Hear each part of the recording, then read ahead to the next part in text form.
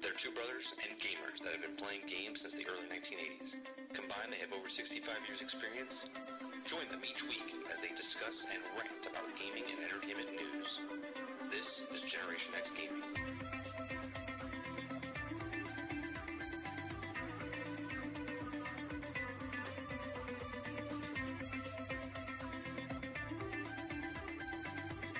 Hello, everybody, and welcome back to another week, another episode of Generation X Gaming, the weekly podcast that goes over a few of the top stories from the past week, and we rant along the way. I'm your host, 30 and Still Gaming, and joining me each and every single week is Sarge McCluskey. What's going on, bro? It's another week. Dude, another week. It is. We are at the end. We're at the end. We have one more week of June, and we are done with six months in 2022. We're halfway through season 8 of our show. It's absolutely crazy. Time is just flying by. We're already done with 1 month of summer, right? Well, and one more God. month, and then the kid goes back to school. And thank God Obi-Wan Kenobi's over. Oh my God, dude. That I didn't watch it. I'm letting you know now. No. I didn't watch it. I just watched your show, and I got a migraine from watching the last show.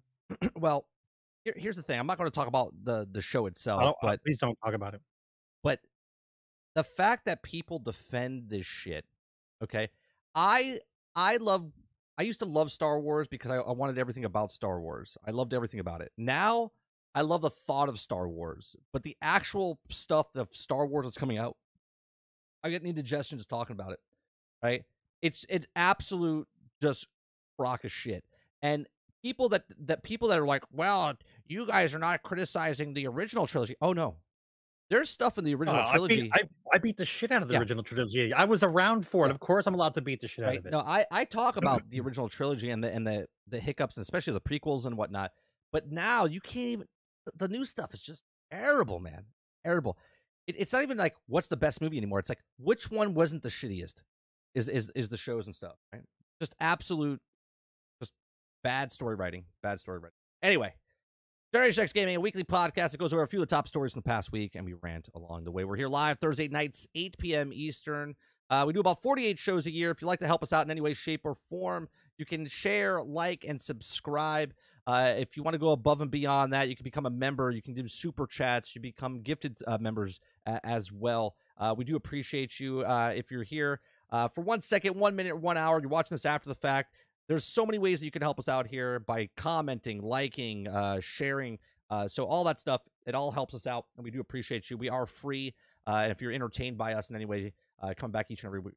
You can show your support in many different ways. So we appreciate you showing up, hanging out with the live chat, or after the fact with the on YouTube. We are only live on YouTube this evening. We've been having problems with the internet, with the software side of the internet, not the internet itself. So I've noticed that when we dual streamed, we would get hit sometimes with drops, even during this show. And since I stopped using Twitch and YouTube simultaneously, I've noticed solid, and you can watch us in 720p, 60 frames, whatever. So that now. So yeah, on today's show, Sarge. On today's show, we're going to talk about Diablo Immortal. We're going to talk about Blizzard. We're going to be talking about Minecraft a little bit, but more of mods that are coming to it, which is impressive. We're going to talk a little bit about Elden Ring. We're going to talk about keyboard support coming to Microsoft or Xbox. We're going to talk about Todd Howard a little bit in Starfield. We're going to bring up a game called Superfuse. We're going to see some gameplay of that. We're going to talk about some Gotham Knights and co-op. We're going to bring up Halo co-op or non-co-op of that. We're also going to talk about Battlefield 2042. We're going to talk about Ghostbusters Unleashed a little bit. We're going to show some gameplay of that and talk about that. We're going to talk about Bungie's lawsuit going on with what happened a couple months ago. We brought it up about the Bungie lawsuit about the DMCA suit that was going on.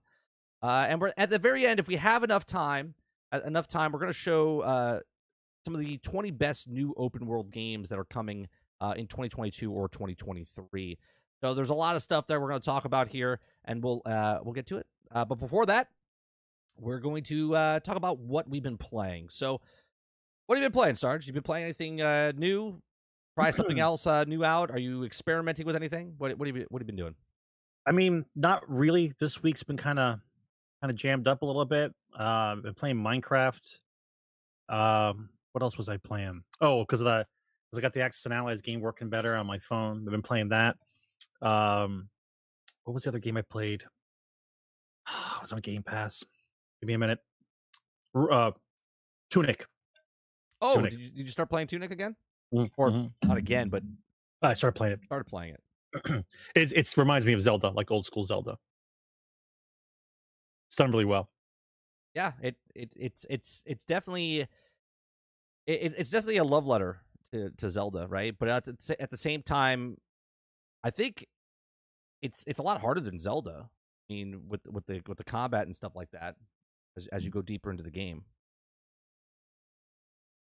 I mean, there's so many interesting games. Like every once in a while, when I'm in the mood, I load back up Cuphead. But I get very frustrated very quickly because I don't have the same reaction time as I once did. So it's like it's like a training thing for me. Like I play so many levels, and then if I strike out I do the 3 strike rule. I play it, I'll die a little bit here and there, and I keep pushing on. But if I die consecutively 3 times in a row, instead of throwing a controller against the wall, I put it down. I just turn it off. Right. I did start getting. It finally happened. I started getting drift on my Xbox controller. Well, that happens a lot faster nowadays. Yep. A lot faster nowadays. I went through. I bought a controller within a month and a half. Never dropped it. Never did anything with it. I put it on a nice little pedestal every night. I got drift right away. I brought it back. It was after the return period of obviously, right? And then when I brought it back, I just swapped it and they gave it to me. I was lucky, but yeah. Listen, if the controller is not that, first of all, the controller is not that old. All right, I just clean it up.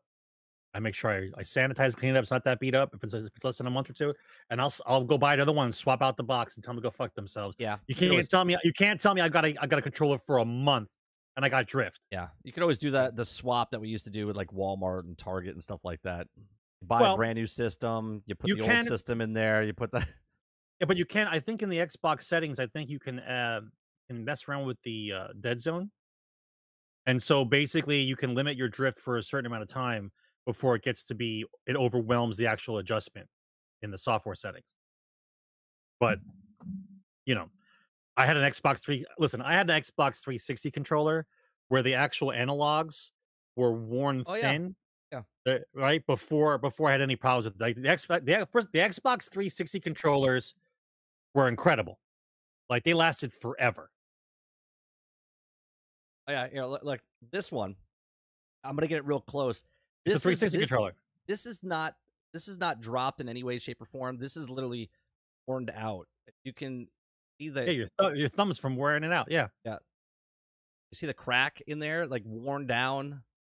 Right, it just like peeled off because of the right. And then there's another one I have. That camera isn't that good. No one's seeing anything. We'll believe you. Use your imagination. Nobody's seeing that. There, believe me. Trust me. That's why I said I believe you. But no. Trust me, it's there. Melrose says I got drift on my PlayStation 5 controller, 18 months old. I got a new one for Father's Day. There you go. Thank God for Father's Day, huh, Melrose? Thank God for Father's Day. Oh, look what I got for Father's Day. My son, he gives the best gifts. He's very thoughtful, right? He got me this balsa wood puzzle of an X-Wing. And I built it. It took me about 30 minutes to build. Now you have to let it on fire and call it Porkins. But it's pretty cool, right? It's pretty cool. I was like, that's really cool. He got himself an A-Wing. Now wait a minute. Mike. Hold it up again. Remember, think back now, and I know somebody in chat already knows the answer what I'm about to say.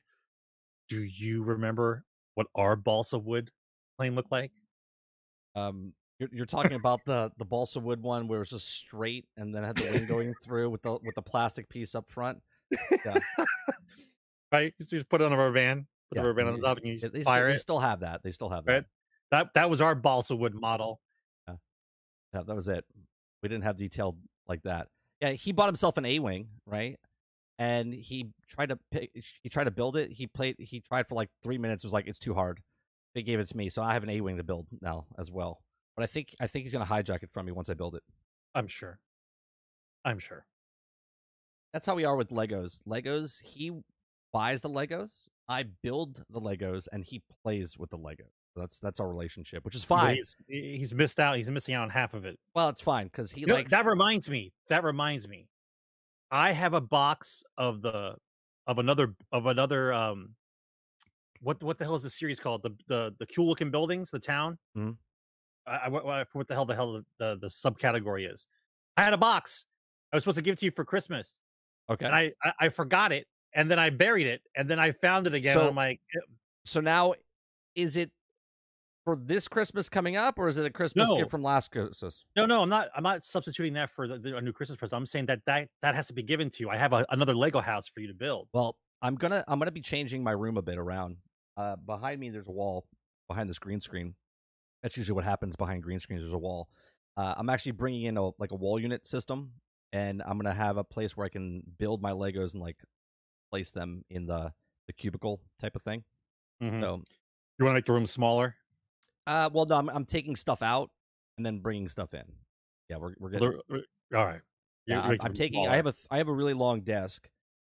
You've been here. The desk that's like right when you come in the room. Yeah. That's the other half of this desk. Yeah. I'm moving that into his Lego play area, and I'm redoing his whole Lego area. So I tried. That desk is going to be able to, so he can build, and there's going to be a whole bunch of stuff. Yeah. Which is funny because you did counterproductive what I did, right? I sorted them into the same pieces, and you color coded them into all the right, like the white pieces and yellow pieces, and I went, oh no! So I had to redo what you did, and now it's all pieces like 1x2s, 2x4s, bricks. Yeah, but you need one of those like screw. Yeah, I have two of them. Yeah. Otherwise, forget it. But he destroys that. That's the part about the Legos I don't like, though. Once the main piece gets destroyed by a kid, it's very hard to put the real thing back together again. That's why I have them color code. That's why I have them in piece order, not color. And when you go through the instruction manual again, you just find the piece. I got open the drawer and grab the piece, and then put it back together. Yeah, got it. If you put in color code, oh god, that's if you have all of them. Yeah. Vacuum. Yeah. Dog, vacuum dog, yeah. or the dreaded. Yeah, Thor ate a piece the other day. Came in, I was like, make sure you pick up your pieces. He ate. You don't know. I was like, whatever. Not a big deal. Small piece. They'll pass that through. All right. What other games have you been playing? That's it, man. The week's been too tight. I haven't really had time. There was one or two nights where I fell asleep with the controller in my hand. That's how I know how tired I was. I was like, I want to do something, right? And I got the controller in my hand, I'm playing, and all of a sudden I fall asleep. I've been having this issue where I want to play games, and then I turn it on, and I'm like, no, I don't want to play. I did that with Division twice last week. I turned it on, and I went, no, I'm good. Nope. I don't want to play. We still have to go back and do the next Manhunt, though. I think it has it started. I think so. So we could do that. I don't know. I guess night, tomorrow, next week. I don't. Games I've been playing. I played Fall Guys. Fall Guys came out on Tuesday. Does it work? It did work. I had to shut off. Does it work? I had to shut off crossplay. And only team up with people on the Eastern board because everyone and their mother was playing. They had just 60,000 people on Steam playing. Then it was on Epic Store, and then PlayStation, then Xbox, and Switch. I played on Switch, and boy, let me tell you, on Switch, the frame rate is just, it's bad. It's bad. Let me bring up, here's some Fall Guys footage of us, or me playing the other day. This is a spot I played, and I think this is the board or the next board that happens. I made some really cool saves and made it, but it is a fun game, right? It's a fun game. It's a hand-eye coordination game. Yeah, no, it's a lot of luck involved too. It's a hand-eye coordination, but there's a lot of luck involved as well. Some of the boards. The last time I played this game was like 2 years ago. It came out in August of 2020. I played maybe the first week, maybe the first 2 weeks, and then I stopped playing. Nothing against the game. I was just like, move on. And I'm sure I'll do it again with this. But it's fun. The season pass to me is not really worth it. I mean, they have the cosmetic of Godzilla, Mechagodzilla in it, and they have the Assassin's Creed Enzo inside there. But the randomness of it, I really like the obstacle courses. It reminds me of Wipeout. It reminds me of... but it's like Ninja Warrior for children. Yeah, not Ninja Warrior. What's the other one that was on G4? What do you mean not Ninja Warrior? If you fail Ninja Warrior, you're eliminated. No. That's how it works. Yeah, but it wasn't. There was another competition one that was like Wipeout, but it was the Japanese version. That Wipeout. There's Hole in the Wall. There's like that. I forget what it's called, but I forget what the Hole in the Wall. Someone the will Hole in the Wall chat. thing is hilarious. Yeah, but Fall Guys in general is a fun game. It is. The things I like about Fall Guys is that it's cross-play, cross-progression, and games like this live or die because of cross-play. Okay, they live or die because of cross-play. Okay. Well, it should be more convenient. Is what it should be. It should be more convenient to play crossplay. Right. It shouldn't be this disaster where the software is at this point, the hardware is about the same. I don't understand what kind of coding issues they have for a basic game like this not to be good for multiple systems or cross-platform systems. It just doesn't make sense. That's 1 point for King Speaks. He said MXC. Yes, that's what it is. MXC's. Takashi Castle, that's another one, Krebs. Yeah, I remember that one. Takashi's Castle, that's another one, yeah. So, yeah, this reminds me of MXC. I really like it. Like, it's fun. It's aggravating. Okay, at the same time, they're little fucking beans running around, and for some reason... You care. You care. You get so like, oh, come on, go! You're so competitive with something so simplistic. Oh, you fell. I saw it. Yeah. And I didn't qualify because of this. Because I couldn't get through that one section. I failed my team. We were doing squad team, like squad base, and we didn't make it. We got 8th for team battle, which is another cool thing. There's solo, there's squads, there's duos. There's a lot of things you're always kind of unlocking. They have that Fortnite mentality, Rocket League mentality, and the reason for this is Epic bought them. Epic brought them back out in February of 2021 or March of 2021. They bought Rocket League as well. They've converted Rocket League into the same format as this guy's just getting beat. This is not me. I was laughing. This guy just kept getting beat by a ball. Just kind of watching him. Yes, this guy. I would have threw the controller already. How many times is he gonna get hit by the same ball, bro? Yeah, and obviously he doesn't make it, but. It's a fun game. It really is. I think they could do. It's once again, it teaches hand-eye coordination. They could do a little bit more with the season pass. The season pass to me is a little bit of a letdown. Nothing that I really want to spend $10 for. Now, obviously, if I play this game enough and complete the season pass, I will toss $10 at them because obviously, if I put that amount of time in, I would like to unlock the stuff that I unlocked, right, for the season pass or whatnot. There was a mode. Wait, let me see if I can get to it. Here, check this out. We're not that far away from Fall Guys being like the game for college kids to play to get a scholarship. Oh, right. Watch this. This is the board. This is the board that I got saved, like super saved. I fall a couple times, but watch this save that I do. I think it happens pretty close. Oh my God! What is happening? I'll put the. Are you in a giant kaleidoscope? What is happening right now? I'll put the sound on for a second. Oh wait, no, there's no sound. Okay, I get knocked over. Here it is. I'm like, oh my God, I'm gonna die. I leap over, grab onto the thing. I'm like, oh, what a save! What a save! And I start running across. Okay, I get across the next 2 platforms. Okay, and then I jump across, and then I almost die again. I get knocked off a little bit. Someone bumped me right here. Oh, you can bump. Right? And I grab on. I'm like, oh my God. I'm like, oh, what a save. And then all of a sudden, I'm like, 2 seconds later, I'm like, don't. And I was so like, ugh. Yeah, it's like I said, it's fun. It's a fun game. but I don't know if I could play this for 100 hours. I don't know if I could play this 100 hours. No, it'd be like a 10-game set, and then that was it. You have to stop. Yeah, shut it off for the night or whatever. And that's what we did. We played it for about 3.5 hours. At about 2 hours, I was like, I think I'm done with this. But we continued on because it was fun. We were playing squad-based stuff. Oh, I can't believe you didn't make it right there. What? Yeah. Oh, Sarge's a little bit behind, so yeah. So close.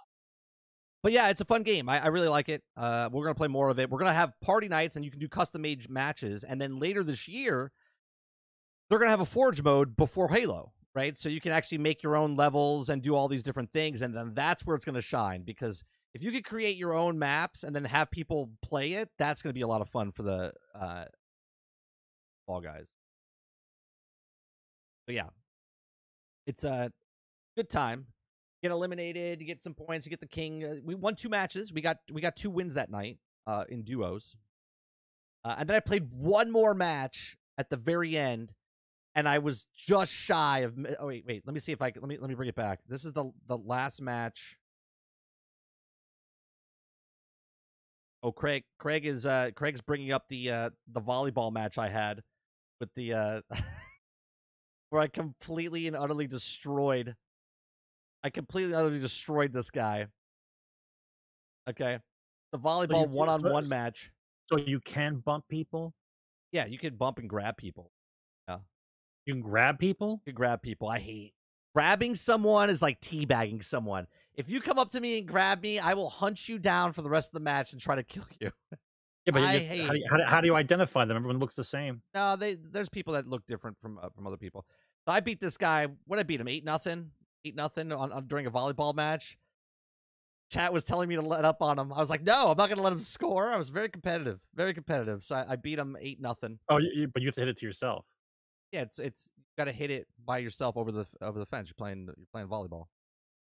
Volleyfall, I think it's called. Interesting. Right. So this is one of the other things, and then one of the last matches. Yeah, here it is. This is the last match, final round. I played one solo match, and I was doing good. And then all of a sudden, I screwed it up. Okay, there's only 7 of us left. I was leading the way. I was taking a good time here. Okay, I was ready. I was like, okay, I'm gonna win this. And then I got screwed up. You'll see when I screw up. Okay, doing strong here. Everyone gets beat up here. They get hit by the ball. Okay, I'm like, okay, good. I got the lead. Feeling strong here. Okay. Having a clean run. Uh-oh. And right there. That's it. It's over. Right. That slowed me down. And then this part right here. Oh, I couldn't get through. And that's it. I can't get around. I get around and they're already over there. I was about to jump and I missed it by that much to win the match. I came in 3rd, I guess it was. I just missed. I was so frustrated. There is no second place. So you know what? That's actually a good thing. I'm glad that the game there is no second place. No second place. There's only a winner. I like it. Right. So Fall Guys I've been playing Marvel's Avengers. I played Minecraft. We're playing Minecraft a little bit more. I like Minecraft, man. Minecraft to me. I gotta get a texture. I gotta get a texture pack. We got a texture pack. Yeah, but I gotta get a decent one that makes it look cool. Makes it look good. Yeah. Yeah. Minecraft to me is just a really all around great game. Like you do what you want, play with people. It's easy to get in. Scales. Yeah. Good. Very creative. Then I'm playing Marvel's Avengers, and I'm gonna go on a little rant here, Sarge. Oh God. About Marvel's Avengers. I'll just go. Yeah. Marvel's Avengers is a love-hate relationship for me. Today I played Marvel's Avengers, and they've done some really cool stuff with Marvel's Avengers. Okay, where before you could only get 175 by playing the OLT and doing the regular raid, and then once you got to 160, you got to Elite Raid, which I hated that system. Then they said, hey, we're gonna put in the events. We're gonna put the events in where you can get to 175 by just doing the events. I was like, oh, cool, great. So I'm thinking in my head, I was like, great. So if I want to level up my Hulk, I could do the events, then do the events with my Black Panther, then do the events with, Miss Marvel. I can already figure it out. The answer is no. Right. The answer is no. Right. So the way the events were before today was that there was events going on, and it was a bug or not acting like they wanted to. Where if I have Black Widow, I would have to do 3 things with Black Widow, like do her ultimate, her super, and kill a bunch of guys. And then it was like complete threat sectors 5 times. So I would complete Black Widow with the Black Widow stuff, and then I would do the rest of it with my main character Hulk to then get the actual stuff. Don't forget those pins right there. Then I would finish it with my Hulk and then get the reward for my Hulk so he could go up faster to 175 because I want to play the Cloning Labs when it comes out in a month or so, because you have to be 175 to play the new Cloning Labs, okay, which was the Cloning Labs that was supposed to be through the game, and now it's 2 years later, and now they're putting it in the game. Well, today they put a fix into the game where now the events you can only do with the hero that it's for. So there's objectives to do for each of the heroes, and each of the heroes gets a power bump. Like the original card was? Like when you first got the game, the original card? Like to do the certain moves, that's what you're talking about? Yeah, no. There's objective cards. You're thinking of the hero cards. The objective cards are like you pick up the mission from the computer inside the carrier, sort of like and that. it say you have to use like a certain move on a bunch of guys. Yeah, but it's in the objective category now, right? Okay. So now you have to do Black Widow, and you have to complete it with Black Widow. So now you have to do the threat sectors with Black Widow. You have to do all the moves with Black Widow, and then you get the reward for Black Widow. Okay, and it was like it could be anywhere between like +2, +4, or something like that. George said it just wasn't +2. Did you do yours? There's challenges that require you to grab. Oh, for that you're talking about. I don't understand how that's a bug though. I've been doing that with the previous priority events, getting only gear on my Hulk. Right, and they got rid of that. That's not the way they wanted to. They wanted to slow you down even more, George. And this is what I don't like. Okay, so they've taken 2 steps forward by getting rid of that. You can go up to 175 without doing the OLT, without doing the raids. Okay. And just leveling up. And then they take 3 steps back by saying you can only get this level with this character. So there's 1 for each character, and then there's an overall objective that if you finish it, everybody on your team that's above 120 will get a reward, okay, a superior reward, which gets you +4. Okay. Well, my problem is because the game is in disarray and not many people are playing it on, at least on Xbox and you can't get in a team for matchmaking worth of shit. Today, it took me 15 minutes to get into a quick match with somebody, okay? And to get into a raid with somebody, to do an elite raid, you need people that know what they're doing, and you need to communicate for the most part if you've never played with them before, or someone that's been doing it enough. Now, if I can't do the elite raid, because that's the only thing I can do right now, I can't do the OLT, and I can't do the regular raid with my whole character. I'm at 166. I need to get, or 167. I can only do the elite raid or the events. Well, once I'm done with the events, I have to wait a week, right? It's a 2-week event. Once I complete the event, if I complete it in the first week, the second week it doesn't reset. You have to wait for that one to be done and then wait for the next event to come in. So at this point, let's say you get a +4 for the event, and then you get let's say another +2 for the event for everybody. So you get 2 pieces of gear. You get your minor artifact, and then you get a piece of gear. So now maybe I get bumped up maybe 1 point, maybe 2 points for my character. So I go from 166 to 168 for this event for my Hulk, and then 2 points or 3 points with my Black Widow. But now I have to wait 2 weeks. And once I'm done with that event, then I have to wait. And then I have to wait. So without doing a raid, once you're past 160. But can you do every character each week? For what? For the raid? No, for the thing you're talking about. Can I level up one mission, one objective per character to get a minor artifact, right? And then you have one objective that you can do with anybody, and it unlocks a whole gear set for everybody at one time for whoever you have over 120. Okay. So technically, you could do it 10 times a week. No, because you have 10 characters. No, you can only do it one time for the one event for everything. You can do only one card for each of the characters, getting +2, +3, +4. Okay, so if I'm doing all my characters, if you have multiple characters, then it's not as bad. But if I want to level up one of my characters, it's going to take me 2.5 to 3 months. Now, the thing is, a lot of people are like, well, it should only be that you're leveling up to 175 if you're doing the raids. And to me, it makes no sense because the player base right now is rock bottom. You can't find people to play with. You're in quick matches and you're waiting in lobbies for the longest time. The matchmaking is completely boinked. Okay. And when I want to level up my character, I can't play the new event that comes out in a month because I'm not at max level with my character. That's going to be 175. It's going to take me another week or two, or I'm sorry, another 2 events, which is like a month or 2, to level up my character because I'm not save scumming. I'm just playing normal. Okay. And it's forcing me to play with the other characters. And if I only have one character that I want to play with, it's forcing me to play with the other characters artificially.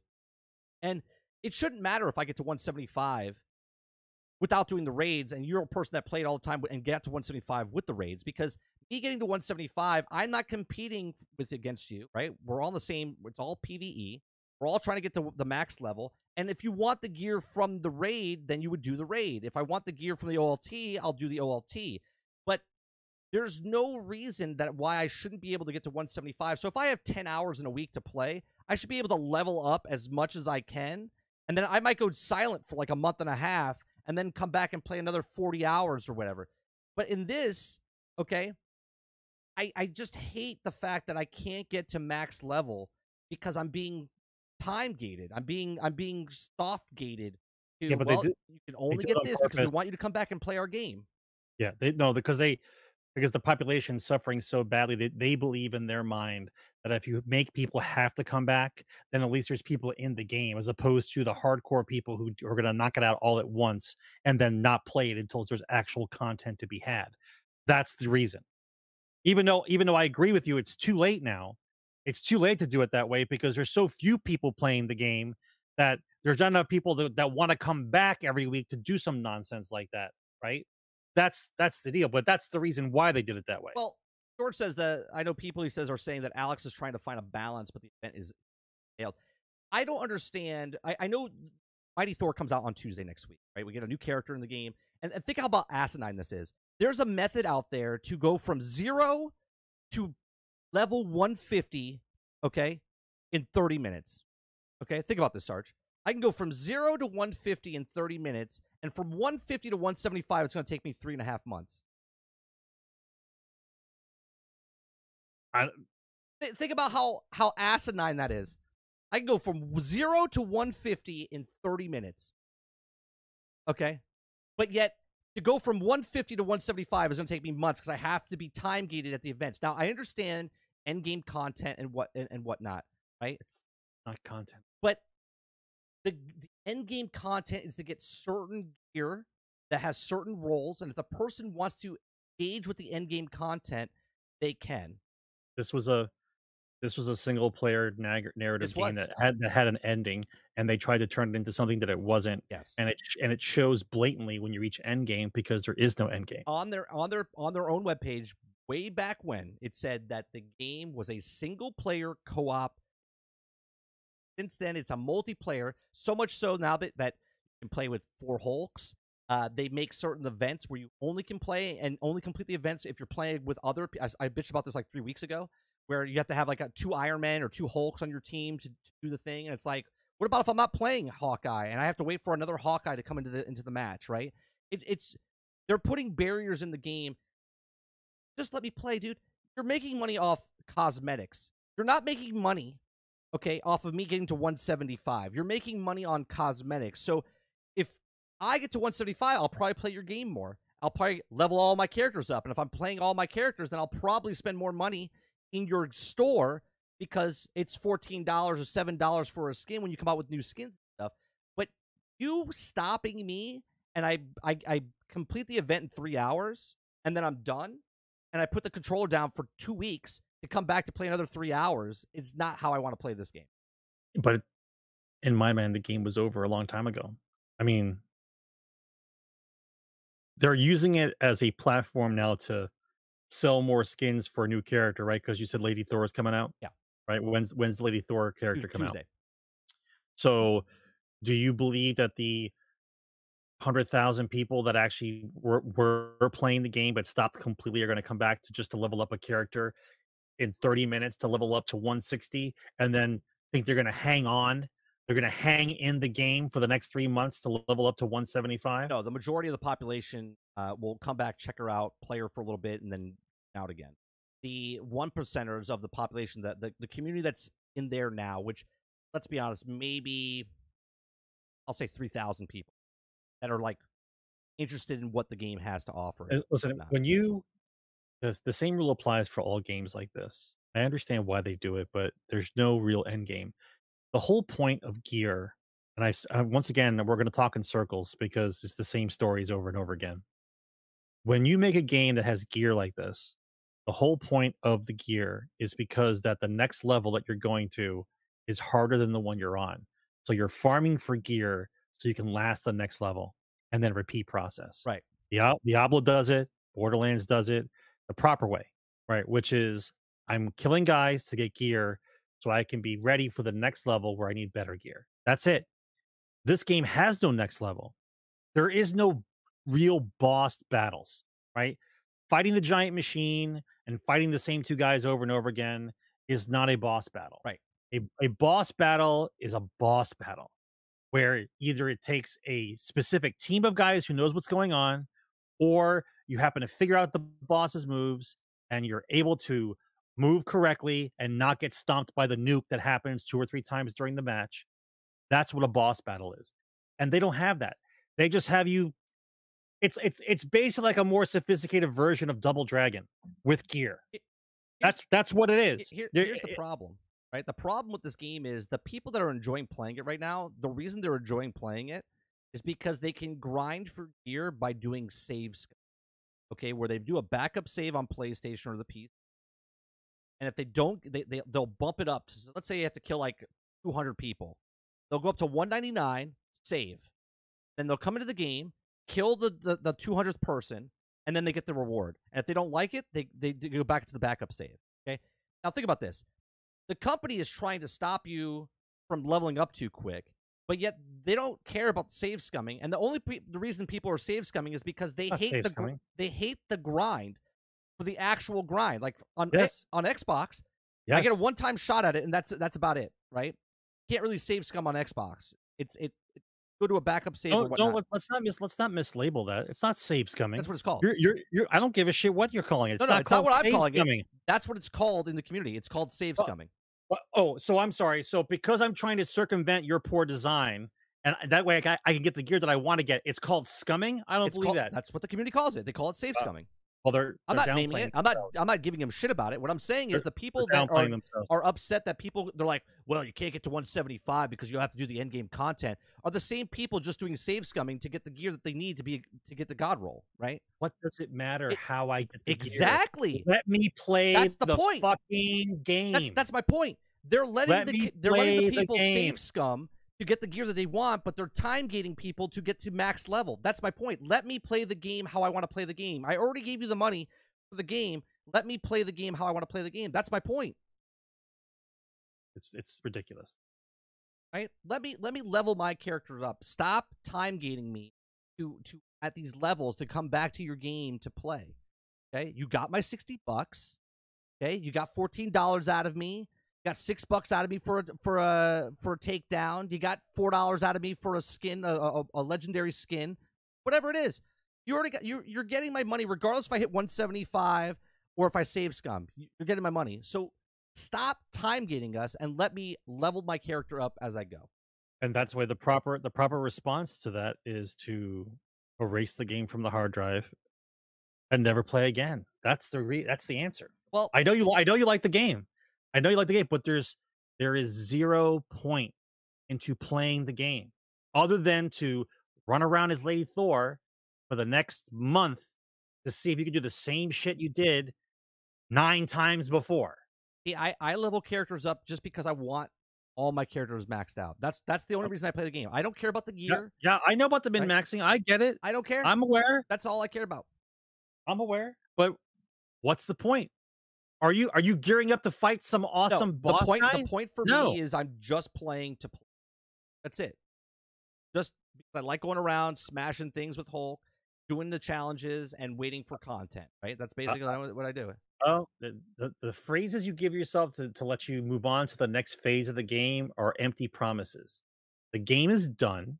All it is now is a temporary grind spot when you're bored to play with a superhero killing the same guys you've done for the last 2 years in order to keep yourself busy instead of focusing on something that's probably more fun and interesting. That of the hundreds of games that are out there, I'm going to go back and play Lady Thor the same way I played the last 10 characters. It's not fun. It's not fun. I totally understand that for certain people, right? Not fun. I like playing the superhero game. There's no superhero game out there that's like this. I'm aware, and I'm pretty sure at this point it's intentional that they just keep making a shitty superhero game every time. Everyone gets all hyped up for it. It's just another shitty superhero game, right? As far as I'm concerned, the last 5 or 6 games that we heard about the superheroes, all I keep seeing is Superman 64. That's all I keep seeing. Right. Well, see, George is saying the same thing for Division. We have an imaginary Fei Lao that we're gearing up for, right? Division does the same thing. Like, logging the Division to complete the next manhunt for what? For no reason. Hey, that's the same thing, right? It's the exact same thing. I play because I like playing the superhero game. Not because I want to get to end game gear. I play because I want to get to 175 to max out. So when a content does come out, I'm ready to play. Like I'm playing to level up, wait to see what the next thing comes out. And the next thing I've been waiting for, the whole reason I leveled up my Hulk to 150 back in the day was to get to the OLT, to get to the cloning labs. The cloning labs never came. Okay. And then all of a sudden, now the OLT is coming in 2 years later, and I can't play it because I can't get my Hulk up to 175 because I can't find people to play the elite raid with. It's crazy. It's like it's a catch-22. Your game is not popular, so no one's in the game to play with you. But you're still playing it. Right, and I'm still bitching about it. I know. I did this for 6 years with Destiny, doing 2 years here with Avengers. Gluttony for punishment. All right, The first story: Blizzard devs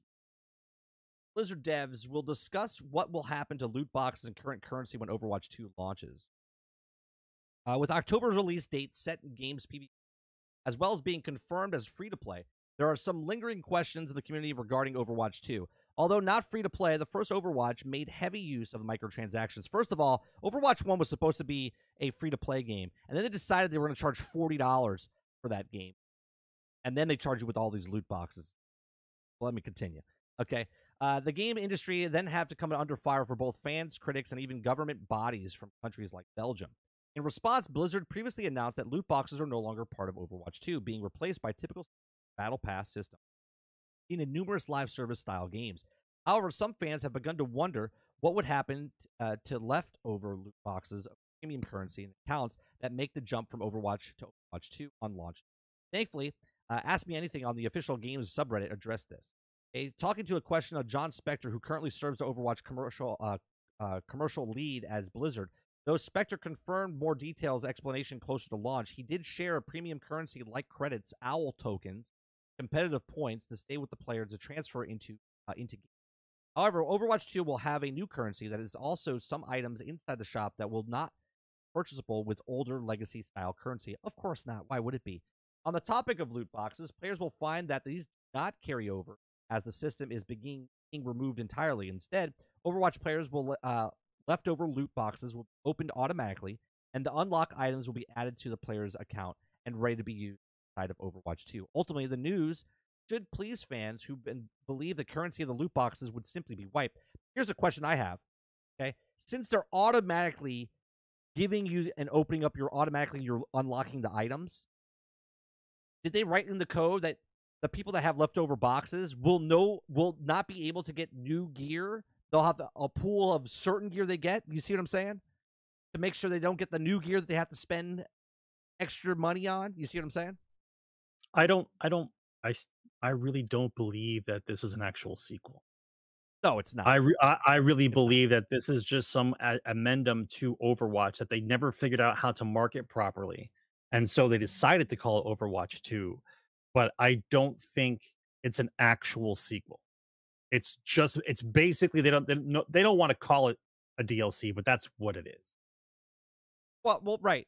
I hate that they put numbers around it. Just call it Overwatch, like Yeah, but the whole point of calling it the Overwatch second one is because restructure. that it's a better game. It's an updated game. It's done better than the first one. That's what a sequel's supposed to be.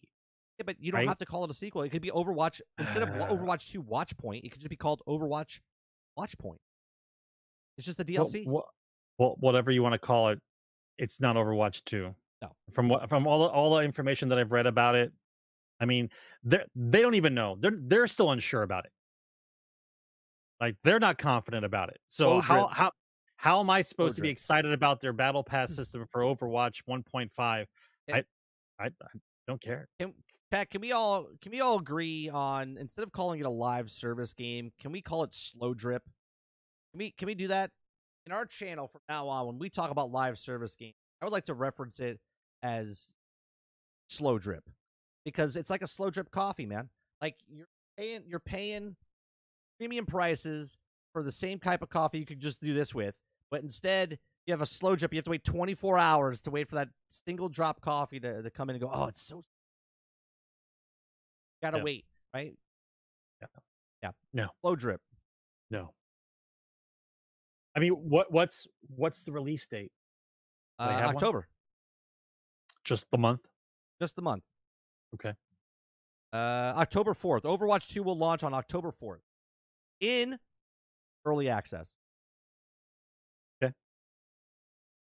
So that's not actually official release date. That's the early access of the actual release date comes out in like 2023, like early 2023. Cujo says, I prefer we call it hot garbage. It's the next hot garbage game coming out. I don't expect a lot. I just expect the game to be, I don't know, work. The game works, you know, and it on higher on the list. It's kind of fun to play, you know, and it works. And then maybe, just maybe, it's got, you know, some kind of, I don't know, reason to make you want to play it, like a story, something interesting to look at, you know, some interesting characters. But I'll put it to you this way: the theory of Overwatch was very enthralling in the beginning, because the way they portrayed it were these special forces hero guys who were protecting the planet, and then they were going against like the super villains. It was almost like the Justice League versus the Legion of Doom. Is what I got from it when I first played Legion of Doom, or like Mask versus Venom. Yeah, right. G.I. Joe versus Cobra, and basically this whole story-driven thing was the facade, was the coat of wax on the shitty car, because all it really is a team shooter with minimal abilities, and you're pushing a train car forward. Like, I would rather play Dota or League of Legends in that manner, because of the abilities and the things that you could do with the characters in that game. This was like I guess like the pre-kindergarten of MOBA. Like your entry game into like MOBA. Well, no, that's kind of like what it is. And I get it. They moved it into a first person. But like, once again, it's a wasted potential game, because you could have taken the heroes and then made their own little spin-off of the heroes to level them up, to give them different abilities as you played over the year, and then that way it'd be like a League of Legends character. But instead, it's like the guy who wrote the story about it and the intriguing characters is a win. But the actual gameplay, for the reasons why I want to play it, there's at least 4 other games currently out, and soon to be 10 games that are going to beat it in the same genre that it's in. Right. So I don't see what they're trying to do with it. Now there's Apex. There's all these games that are just like it. Right. All right. The next story I want to talk about. So Elden Ring is a big popular game. Right now, it's the lead contender for Game of the Year. So, upcoming mod inside of a game that we're playing is Minecraft. Okay, So the demo of the new mod being made now available, which takes the themes of Elden Ring and reimagines them into Minecraft enormous sandbox world. So spotted on PC Games, and a new mod from Minecraft by a user called SeriousCraft is currently in development. Is based on Elden Ring. According to the download page of Planet Minecraft, Elden World is about 40% complete, and the demo is currently available for anyone who wants to try it out so far. The mod contains 4 square kilometers to discover, which also features more than 20 dungeons and castles for fans for both games. This sounds like it's going to be a very interesting project to check out, especially once it's complete. Currently, there doesn't appear to be a launch window for the final build. So you can see some of the structures that they have going on here. You know what I like? What I find interesting about Elden Ring? Elden Ring is the reincarnation of an old school game done today, and I found that out. I didn't realize that it was that way until I watched the videos of the guy who's completely butt naked. Oh, right, yeah, and he's defeating the bosses. So he gets summoned. Yeah. Right. So what that really tells me is it's a movement based game. You have to learn the moves of the bosses. As long as you dodge when you're supposed to dodge and you know when to attack, you can win without armor. Yeah. So the whole point of the game of you running around looking for the best pieces of armor in reality is just for people who are not good with timing or memorization, and so they have to go the long route into defeating the game, where you could actually win the game butt naked. Think of the skill gap that is. Well, that's genius. This is my point. Genius. My point, to go back to Marvel's, right? Marvel's Avengers. Some people want to be up high enough level so they can go into the in-game content. Other people will go lower, and then their skill gap is they're better players, and they can be at 150 and go into the elite raid and beat it.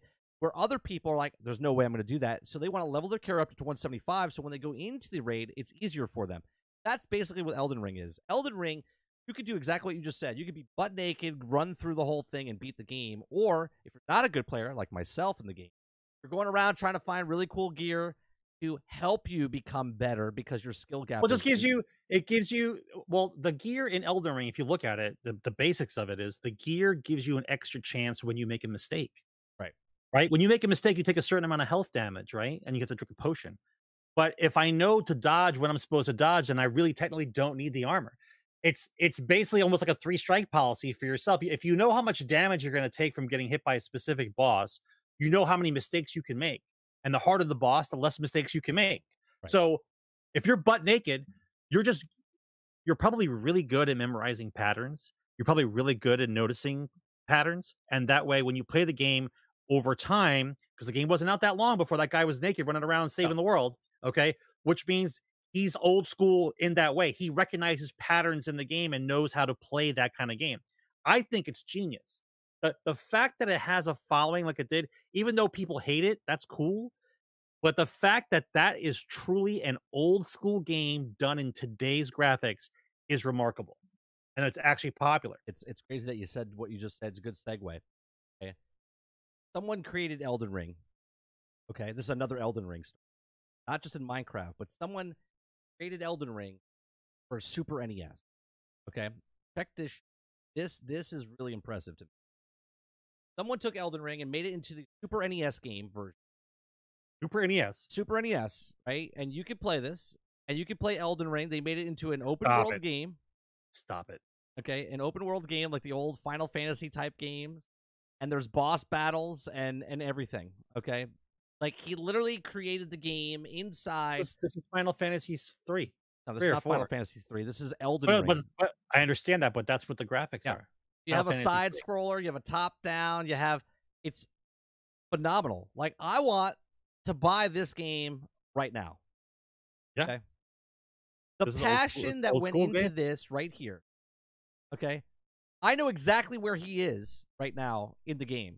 Everything that he's showing in this video right now is I know exactly where it is inside the game because I fought all these guys. That's a lawsuit waiting to happen. This is amazing. Okay. How did he make it so quickly? Well, I'm sure that the amount of someone also made someone also did how did he make it so quickly though? Like, come on, man. Listen, the game's only been out how long? 3 months. Hey, this guy made a. How did he do it so quickly? Yeah. And by the way, is it just him? I don't know. It's just no fucking way. Okay, but this is amazing to me. I mean, look at it. I love gamers, man. Right? Think about this. You get the listen. This is how you get the right people to start making video games, and that's what we'll go back to. When you let people stay in gaming for too long and they start putting the suits on, you end up where we are now. We have to go back to people like this, this guy here, the guy who made the Sonic game, the guy who made the Tunic game, that's the direction we have to go. That looks amazing.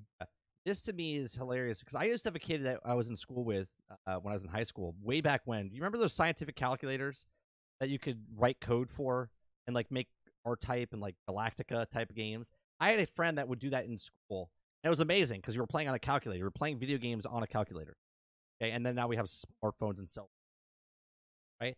But this is amazing to me, right? This is what I'm talking about. The passion of people, okay, is amazing to me compared to other people that full billion-dollar companies put a game out, broke, buggy, messy, okay, and then there's a fan out there that fixes their game for them, okay? There's a fan out there that loves the game so much that they recreate it in another game system, right, just for fun, okay? It's absurd, okay? So much so that it's actually amazing. Yeah, it is amazing. Okay, so much so we're gonna go to our next story, okay, which is it's a good segue. We're gonna go. Okay, so I talked about this earlier. Okay, Halo Infinite. We talked about Halo Infinite on my morning stream. The Halo Infinite leaker claims that the campaign DLC is on its way, but it will be a long wait. Okay. Now, the post-launch support of Halo Infinite has been a matter of significant controversy for fans. The Halo franchise, Halo Infinite, has pitched as a 10-year product, a slow drip, for expectations and comparability of the other live service games like Fortnite, Apex Legends, League of Legends, expansions, understandable. Okay, not been met. On an area of particular excitement of the campaign DLC, expanding Halo Infinite's story, while no official announcement have been made on the front, a leaker claims to have good news regarding a Halo Infinite's future. Now, a YouTuber named Sean W. shares a video. Take it what you want. If he's telling the truth or not telling the truth, doesn't really matter. Story in which they claim the anonymous source shared a surprising amount of detail regarding Halo Infinite. To start, the leaker says that the campaign DLC is in the works. However, developer may not be progressing like Halo fans would have to expect. Okay, developer may not have progressed in 343 had previously planned either. Okay, so according to the leaker, 343 Industries is working on a story DLC for Halo Infinite, but the decision to surprisingly recent one. While a time frame wasn't specific, the leaker says that there was a time when 343 wasn't working on story DLC for Halo Infinite, though that's now changed. It's obviously going to take a significant amount of time for the story DLC's development to be complete, and the leaker says it's unlikely to arrive until 2025, if not later. Some details regarding the campaign DLC for Halo Infinite were shared by the leaker. They say that the campaign DLC will be as sizable as what's currently available in Halo Infinite. So it's substantial. The campaign will focus around battling the Endless on what describes a varied world. A trademark leak in late 2021 did hint that 343 was working on something related to the Endless, though it's unclear if the two leaks are related. Now, obviously, there's no way to know if Sean W.'s leak is reliable or not. Now, the entry leak, the entire leak could be made up, and it could be years before official information comes for availability to confirm it. Now, there's nothing in it necessarily suspicious, however, and entirely possible that it's always been 343's plan to release a sizable campaign DLC when they might have otherwise released a sequel. Now, considering the state of Halo Infinite, and entirely possible that 343 Xbox plans could change by 2025, perhaps the DLC could become a standalone game of Halo Infinite sequel, or perhaps plans could change for Halo to be more dramatic way at a point in time. It's difficult to make this assumption. Okay, so that's one story of Halo. Now, the other one is that the why Halo Infinite's campaign co-op mode may miss the August release window. Now, I just want to put it out there. I said this long before. I said that Halo Infinite, when it comes out, is not going to be fixed for 12 to 18 months. Okay? And here we are, 7 months in. We still don't have a Forge mode. We still don't have a split screen. We still don't have co-op mode. Okay? So 343 Industries has been actively fixing many issues that the players have had with the latest title, but it seems that the developer is being stringing us along to release both the Forge mode and co-op campaign. Halo Infinite has also a solid campaign that many fans have thoroughly enjoyed, but it's missing a key feature that the players have come to expect from Halo cooperative play. Though the co-op has been announced in 343 Industries, it has been upfront and expected to release date in August. Many are still concerned that highly anticipated game mode will suffer further delays. Now, there hasn't been said that it's going to be delayed, but people are worried. Now, the Halo franchise has been cooperative gameplay as part of its main campaign since the very first game of Halo Combat Evolved since the original title. Me and Sarge have played every single Halo co-op because it was a fun game and was awesome because you could play it together, okay? We have not played the new one yet because co-op is not in the game, okay? So with even featuring unique cooperative modes such as Firefight and Spartan Ops back in the day, players became accustomed to the idea of seamlessly playing through the entirety of each iconic campaign with a friend on either side, okay, or on their side. Since many players consider co-op to be part of the core Halo experience, no, not many players think it's part of the core. It is. It is part of the core system of Halo. It's been in every single Halo game up until this point, okay? Fans were rightly concerned when Halo Infinite's campaign launched without the option of co-op. Unfortunately, this is not 343's first blunder, as the developer also removed split-screen co-op from Halo 5. Now, this decision was likely made due to the combination of technical constraints and the fact that split-screen gameplay is becoming a dying trend. That shouldn't be. Regardless if it's a dying trend, you should put it in there because people like co-op and like split-screen. Okay? Considering Halo's Infinite campaign... But hang on.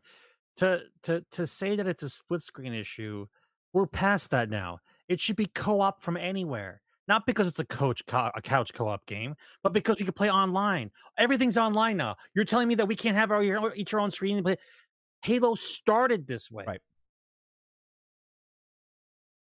Does anyone not talk to the other teams that made the game? Do they not look at the code? Do they not look at what was done to do it? Now, maybe the engine changed and they forgot to put in the actual tools to use co-op in the new engine. I'm trying to give them any excuse possible, but it doesn't make sense to me why a game that always had co-op, right? And it was more fun playing together because at least with the hunters, you could try to flank them instead of trying to get beat up the whole time because once they faced you, it was very hard to get a hold of them. But if you had a friend with you, they were easier to take down. It made sense. So why now is it such a travesty to try to do co-op? Meanwhile, you wanted to put the game out last year. Right. Well, yeah. The game was supposed to launch in November or October, November of the launch of the system. That's it, Kajoke. That's it. That's exactly my point. Once they said that term, once you say that out loud to your customer base, I don't give a shit what you're making anymore. Right. Like you're telling me you're telling me the franchise that built Xbox, the franchise that started Xbox, you don't give a shit about. This is the Mario of Halo. I mean, Master Chief is the Mario of Xbox. You don't care about the actual IP that started your company. Get the fuck out of here, bro.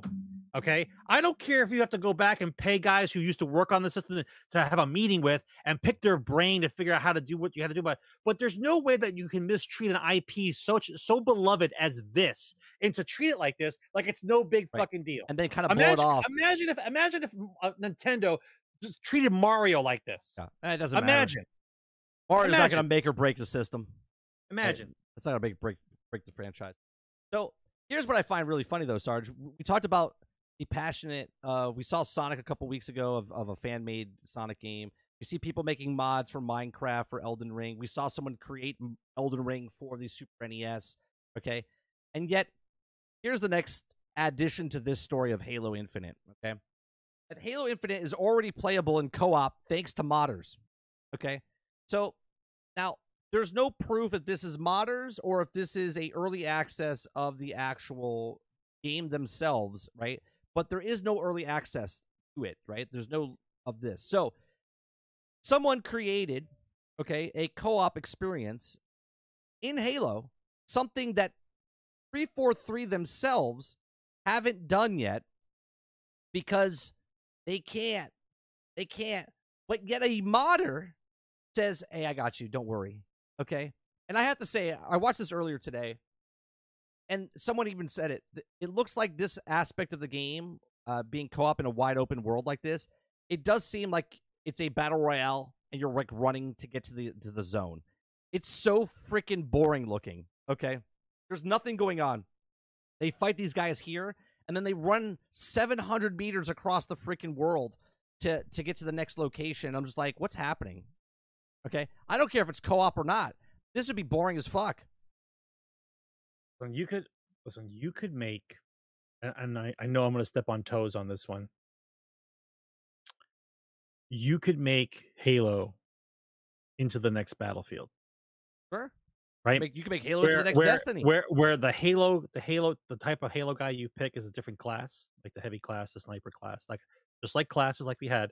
They have the weapon that they have because of their class, and then they can also pick up other guns along the way, but they have that weapon for their class. You know what I mean? Like you could use the Covenant weapons, you could use any weapons you find, you could dual weapon, you could dual wield, but the main weapon that you have for your class, you can use alone by yourself, right? Right.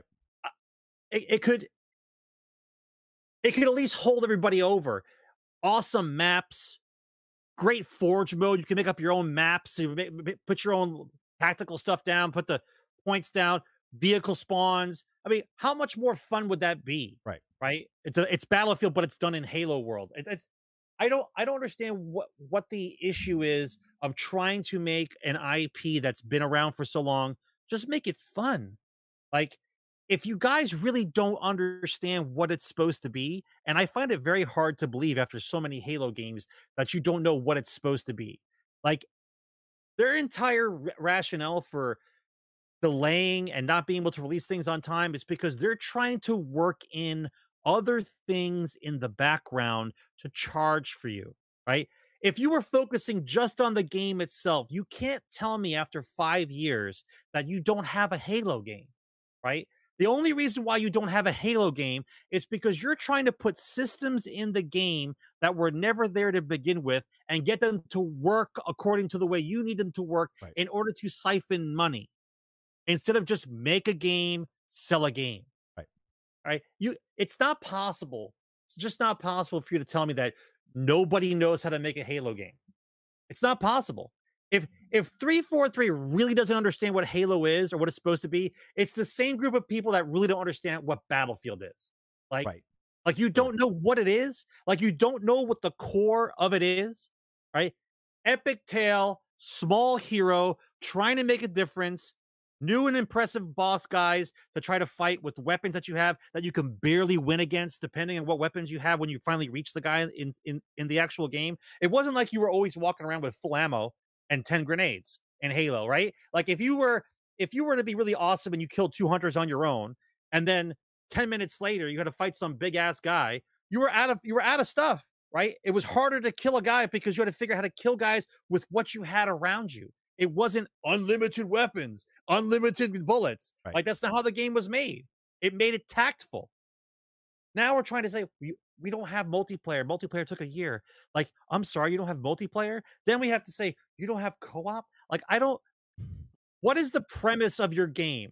Like, what is it you're trying to release? If you were gonna release a game and it's in the state that it's in, what's the goal?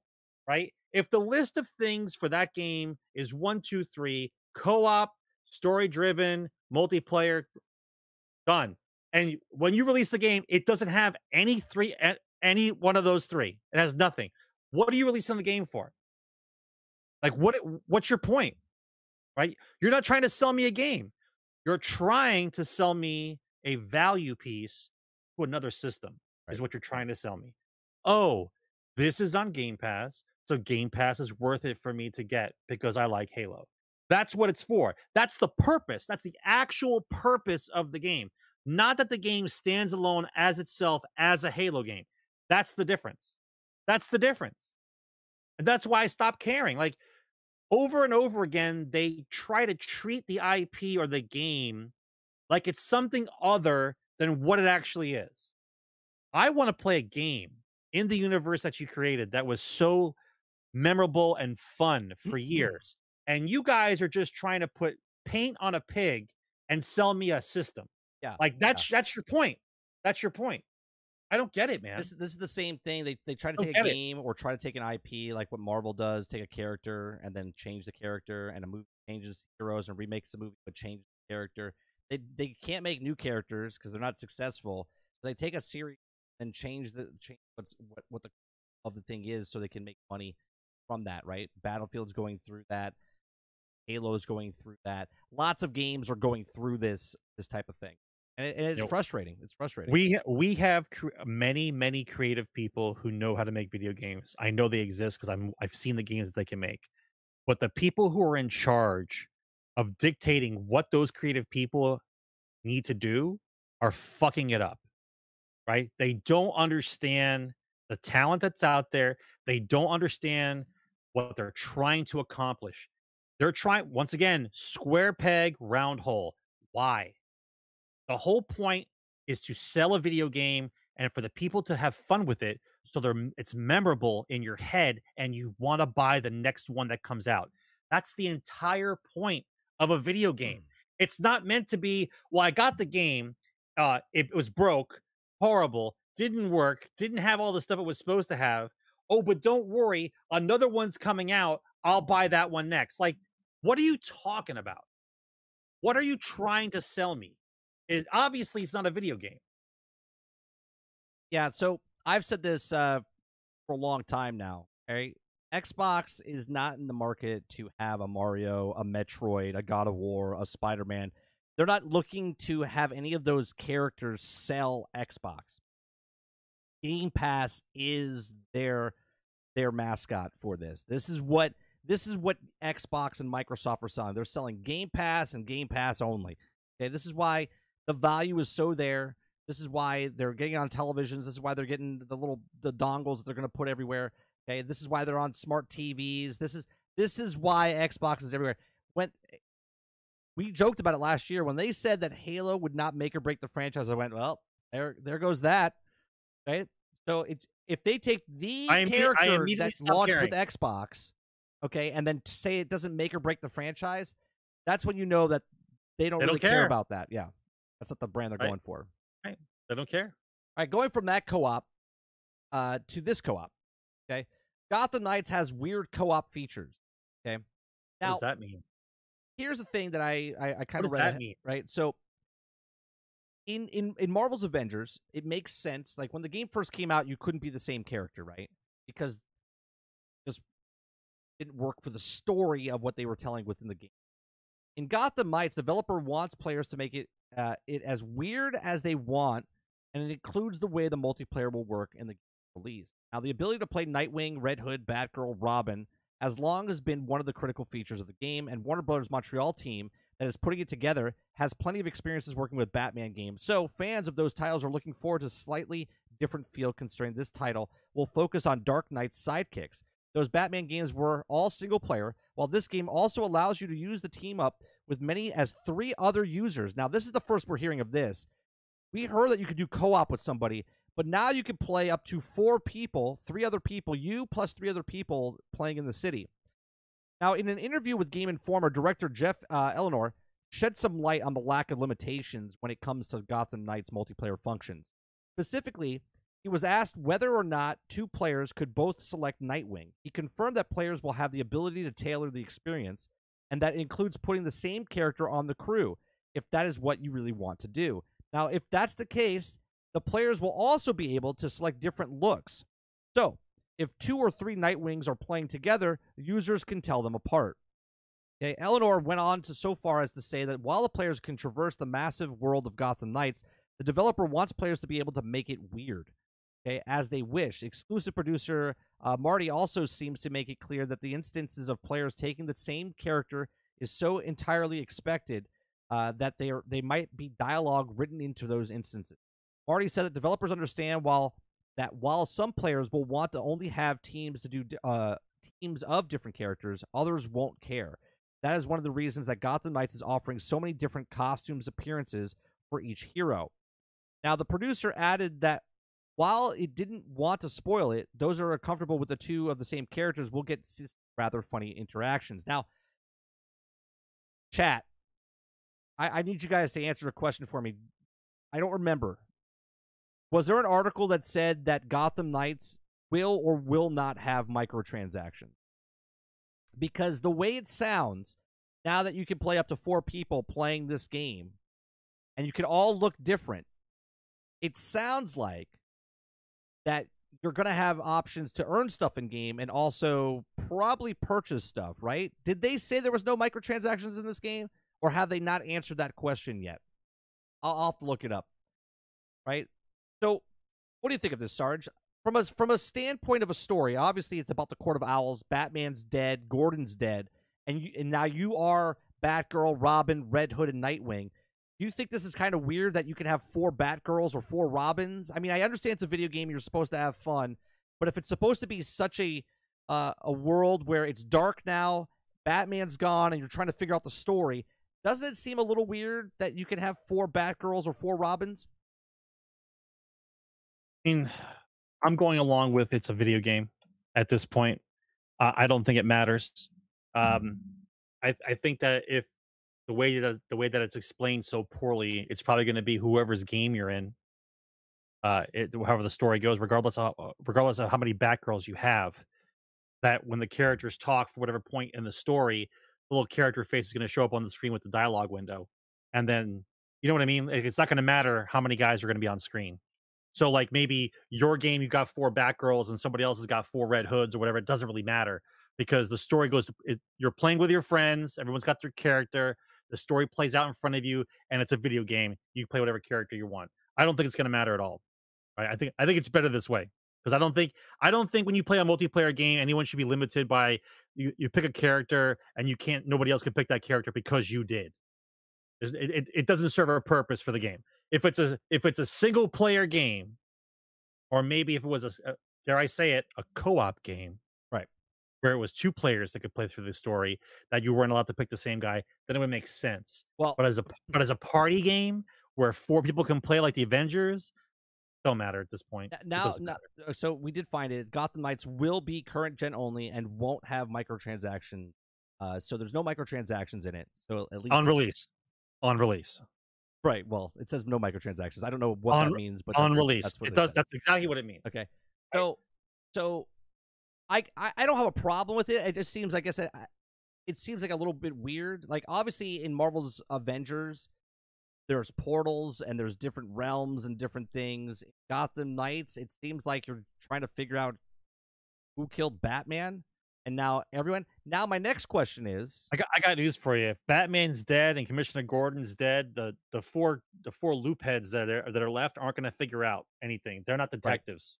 Right. Well, the next question I have though is they're angry? They're angry little children, is what they are. If I bring my Robin into your game, Sarge, am I getting XP for my Robin to go back towards my game? Because this is the same conversation we had last week with Redfall, where Redfall's like, your XP and stuff will go on, but your story won't progress. So that how this game's gonna work, we don't know yet. But I hope the XP and stuff comes over, because then why would I play with you? All right. So, but once again, these are the kind of questions that are valid, and the answer should already be given. When is the game slated to release? October 25th. October 25th. Okay. So if a game is coming out this year, the year is half over. If you can't tell me how the game is, you can't tell me how the story progresses or how it works if you play with multiplayer, that's not an actual talking point prior to the game's release. Because right now, from now till October, if a game is really done, this is all testing and fixing. That's all this is. The last 3 months is all testing and fixing. If you're still working on a game that you can't tell me how the story's going to progress or how it's going to work with multiplayer, like, that's not a talking point, I'm already going to say, see you next year. Like, I'll get around to playing your game when it's in the discount bin or on Game Pass, because you don't even know what the game is. Right. The game's coming out. Well, game's coming out in 4 months, but you don't know what it is. In May, they had an article saying, well, in October last year, and then in May, there was no 4-player co-op in this game. It was only 2-player co-op. Oh, God. Okay. No. So now they've announced that there's 4-player co-op in the game. So now they've changed that. Okay. So in May they announced that Gotham Knights will have 4-player co-op for the thing. Now we don't know how the XP and stuff is going to work. I guess we'll find out closer to launch. I'm a little worried about that now because when they first announced it in October, it was 2-player co-op. Now it's 4-player co-op. So I hope the net code and stuff works and that we don't get glitches and drops and not save progression and all this other stuff that could potentially happen now because they switched it from 2 to 4. I just don't understand how. I just don't get it, man. Like the game's. What is your game? I personally think that this game got switched when they first showed it 2 years ago, and it was an alpha. They said it was one game, and I think since then, since the game, because they showed it right after Marvel's Avengers launched, and then they saw that the sales numbers and stuff. And I know it's a completely different company, but obviously the industry copies each other. They saw what was happening to Marvel's Avengers and went, that's sort of like our game. Maybe we shouldn't be. I think there's a loot factor in this game that was built on loot like Marvel's Avengers, and then they changed it because there is the green, blue, orange, purple gear sets and whatnot in this game. I'm not sure if it was Borderlands that started that or another game before it, but I'm pretty sure that's the standard now. Yeah, no, I know that. But what I'm saying is a looter, that's what it is when you have stuff like that. Sure. So I think at one point it was supposed to be a co-op multiplayer looter, and now they've kind of changed because they went super quiet after they showed the alpha footage. And then they came back with not really telling us much more. They just showed new gameplay of like Nightwing and a cutscene, whatnot. So October's right around the corner, right? If you don't know what your game actually is right now, that you can't tell me about it, and I'm done listening to the whole thing about you want a surprise, like you want to be surprised. The only surprise I got now, especially for any game's release, if your game works. Your game works on release, I'm surprised. Like that's the only time I'm surprised now. Anything else that happens, I'm not surprised anymore. Yeah. It's all standard operating procedure, right? If your game actually comes out and it works day one the way it's intended, I'm fucking surprised. Well, I also think because when the game first came out, they didn't announce when they first showed it. They didn't announce it was going to be next gen only. Just about 2 months ago, they announced that it was going to be next gen only, and I think the reason for that is because they make the changes. Because they made the changes of what it was to what it is or what it's going to be, I think dropping the old engine or the old systems helps them in that progression. Good. So, good. Right. The next story I want to talk about is xCloud Gaming is getting a keyboard and mouse support in the future. One of the most notable things is the lack of keyboard and mouse support. While the Xbox gamers are already accustomed to using their controllers to play games either on Xbox directly or through Xbox Cloud Gaming streaming service, it's a feature that some of us have nonetheless been left hoping for. Now, thankfully for those players, there's now an official confirmation that keyboard and mouse support is in the works of Xbox software engineer Morgan Brown confirms the news, noting that developers could implement the controls now, but global support was still in the works. Now, in the future, players can expect to be able to utilize the mouse and keyboard to control all Xbox Cloud Gaming games. If you so choose. This is also keeping the Xbox consoles themselves as they receive keyboard and mouse support some time ago. Unfortunately, Brown offered no information on exactly when the functionality would launch, so there's still time to wait. And while it's likely to disappoint some fans, especially those who are accustomed to mouse and keyboard from PC gaming, some gamers may be pleased to know that it's not ready yet, and it will also be preferred if it's not if that not happened at all. It sounds great. However, how do I relax on a couch if I have to use a mouse and keyboard? I don't think how do I chill on the couch with feet up in a relaxed position? That's possible. Playing the game with a mouse. Explain it to me. Unless it's like a miniature version of a keyboard that's in my left hand, like a miniature version. Only the buttons that I need on a keyboard to play. I mean, like, maybe function keys 1 through 6, and the WASD, and then a mouse that's in my hand, like a laser mouse that I can move on the couch to move like this. Otherwise, what the fuck am I doing? Yeah, you bring up a valid point. But what am I doing? What I was thinking is, like, right now I'm on right in front. I have my Xbox, my PC, my PlayStation, whatnot. If I could just have, a keyboard where I can play, because it would be more accurate if you're playing like Battlefield or Apex on your Xbox, you're playing mouse and keyboard. Now, you sitting down, like if I don't have a PC, I could buy a keyboard now and be more accurate with a mouse and keyboard than I would be if I had an analog stick, right? But I'm also upright in a chair on a desk. No, and I totally understand that. Now, on the couch, that you're bringing up a valid point, but the percentage of people that are probably the people that are keyboard warriors, all right, that want to be playing on Xbox. They're right. They have a PC. And the people that want to be mouse and keyboard, it's a weird thing. It's are chilling on the couch. Right. Yeah, you're absolutely right. I agree with you. Okay. So it is what it is. If they had, but for those of you that want to know, keyboard and mouse is coming. I'm going to roll with this. If you just had half the keyboard with function keys like 1 through 5 or 6, the WDS and a couple hotkeys over here, like maybe like 30 keys around your hand, and then this hand. The hand was the mouse. You know what I mean? Like the hand was the mouse. Like you have your hand. I can put my hand anywhere. Here, on the couch, wherever. And that, yes. Couch, keyboard, mouse, yes. 100% yes. But if you're talking about, I'm busting out a keyboard and a mouse and I'm sitting on the couch, I got to get one of them trays to sit on top of my chest and I got to play. Like, what are we talking about, man? Have you seen what you're talking about, Sarge? Have you seen this is a mouse. As you brought it up, this is what you're talking about. You want a thing like this where you have the keyboard and the mouse functionality on the. That's coming, George. Right? You're making fun of it. That's coming. This is what you're talking about. Yes. But here's a futuristic mouse that's coming. This is $220. I'm sure. If you haven't seen this, this is adjustable, all adjustable. Your hand fits in there. Now your functionality of going up with your finger and down. Yeah, it's got the hotkeys, and you can grip and have the mouse analog stick. Now on the side. Now we're talking. Yeah. Now we're talking. This is what you're talking about. Now, if that's what you mean by mouse and keyboard, yes, 100% yes. Otherwise, hell no. Hell no. Mouse and keyboard for my Xbox. Have you seen half the streamers are playing on their couches and like everyone just on their couch eating Doritos and stuff? Like, there's no way you're having a full keyboard and a mouse on a couch. Get the hell out of here. Get the hell out of here. Next story. No Man's Sky confirms Nintendo Switch release date. Hello Games 2016 Space Survival Adventures coming to the Nintendo Switch. And it will melt the first Switch if it goes on. Yeah, probably. Luckily, Nintendo Switch owners can rejoice that each one that No Man's Sky updates will come to built into Nintendo Switch Edition, which is releasing on October 7th.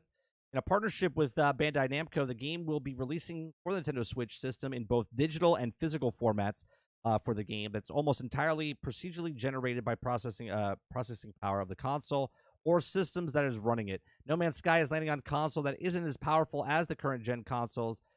Is an impressive feat. Yeah, I would like to know what the hell this is going to run like on the Switch. Because right now, Fall Guys on the Switch is like 20 frames per second. Okay, that's Fall Guys. So what the hell is going to happen with No Man's Sky when you're playing with this on the thing? I'd like to know. All of a sudden, you're playing the Switch, Sarge, and all of a sudden your Switch looks like the Nazi from Indiana Jones and the Temple of, and the Raiders of the Lost Ark. You know what I'm talking about? At the end, that's what your Switch is gonna do. It's just gonna melt. It's gonna be like, First person that plays No Man's Sky on their Switch, guaranteed locks up the system and it doesn't work. Right.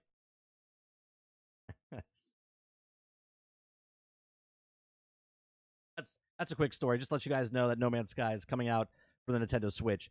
The next story we're gonna talk about, I can already see Sarge's like eye twitching. I see a future here. Reports suggest that Todd Howard neglected Fallout 76 to focus on Starfield. Reports suggest that Todd Howard neglected Fallout 76 to focus on most of his attention to upcoming Starfield sci-fi RPG. Okay. So time will tell how Starfield fares, but in the meantime, a report indicated that the open-world sci-fi RPG may be partly to blame for Fallout 76's problems. Kotaku published a report earlier this month detailing trouble development behind the Fallout 76, claiming that Todd Howard basically neglected work on Fallout 76 to focus his attention on Starfield, citing one of the sources.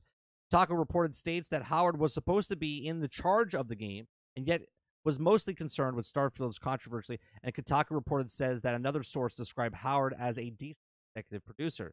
Now, it should be noted that Todd Howard was not the director of Fallout 76, so even if he was supposed to be in charge of the game, it wouldn't make sense if that's the efforts that he would most likely focus on Starfield. While Howard is the game director of Starfield, he served as an executive producer role for Fallout 76. Howard was served as the director of Bethesda's biggest projects, including Fallout 3, Skyrim, Fallout 4, and so Fallout 76 is the outlier. The report mentions the decision that Todd Howard allegedly made Fallout 76 that proved to be one of the biggest sticking points for the game's critics with the launch in 2018. While they have since been added to the game Fallout 76 launch without NPCs, this reportedly went against the wishes of so many game developers, but was something that the higher-ups wanted, with Howard specifically mentioned in the report.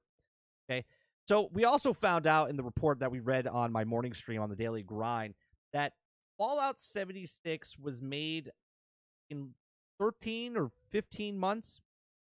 That's when the whole cycle of the game, and that they took people off of Redfall and they took people off of Starfield to finish Fallout 76, and Fallout 76 came out in a huge, complete, buggy, utter mess. Okay, and the whole turmoil that happened with that, and now we're seeing, just 2 weeks ago, we reported that, or 2 weeks, last week, Redfall and Starfield are now delayed. It got pushed back to at least a year, because Redfall was supposed to come out this summer, and Starfield was supposed to come out in November, and now it's coming out early next year. So, obviously, Sarge, can we put 2 to 2 together here? That because of Fallout 76, and all hands were on deck from different companies or different sectors of Bethesda, that now Fallout 76 strikes again, because now Redfall and Starfield are both delayed because they took people off of that to help with Fallout 76. So does this make you worry a little bit more that now Starfield will be a buggy mess when it comes out? I understand that most of us have goldfish brains when it comes to certain things that we don't really care about. Like, we like gaming, but we're not following gaming every moment of our lives. If you were to do the timeline of the years prior to Fallout 76 coming out, I don't have this in front of me, but I'm thinking about building one. And you look, how many years was it after Fallout, before Fallout 76 came out? Okay. And you already knew that when Fallout 4 was done, you already knew that they were toying with Starfield and other things. You already knew that stuff was in the pipeline. Okay.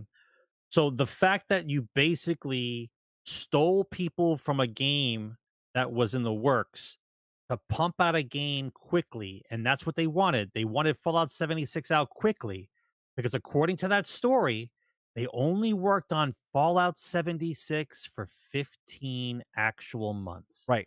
12. Right? I think it was like 12 to 15 months is when they got worked on. 15 months, and that's the kind of game that you got. Now, of course, right now, the game's much better, right? But how many years has Fallout 76 been out? I think we're going on its 3rd anniversary, if I'm not mistaken. Okay. So, a decent game, 3 to 5. 3 to 5. We say it all the time, 3 to 5. So you basically stole from Peter to give to Paul. And now, of course, everything else is delayed because you guys had to release something that wasn't ready and pump it out because you knew it was going to generate revenue. And that's what it's all about. It's all about generating revenue, as opposed to make a game, sell a game. Right? It's in its 4th year, by the way. It came out October 23rd, 2018. Right? So great. So Fallout 76 is in a really good spot now, isn't it?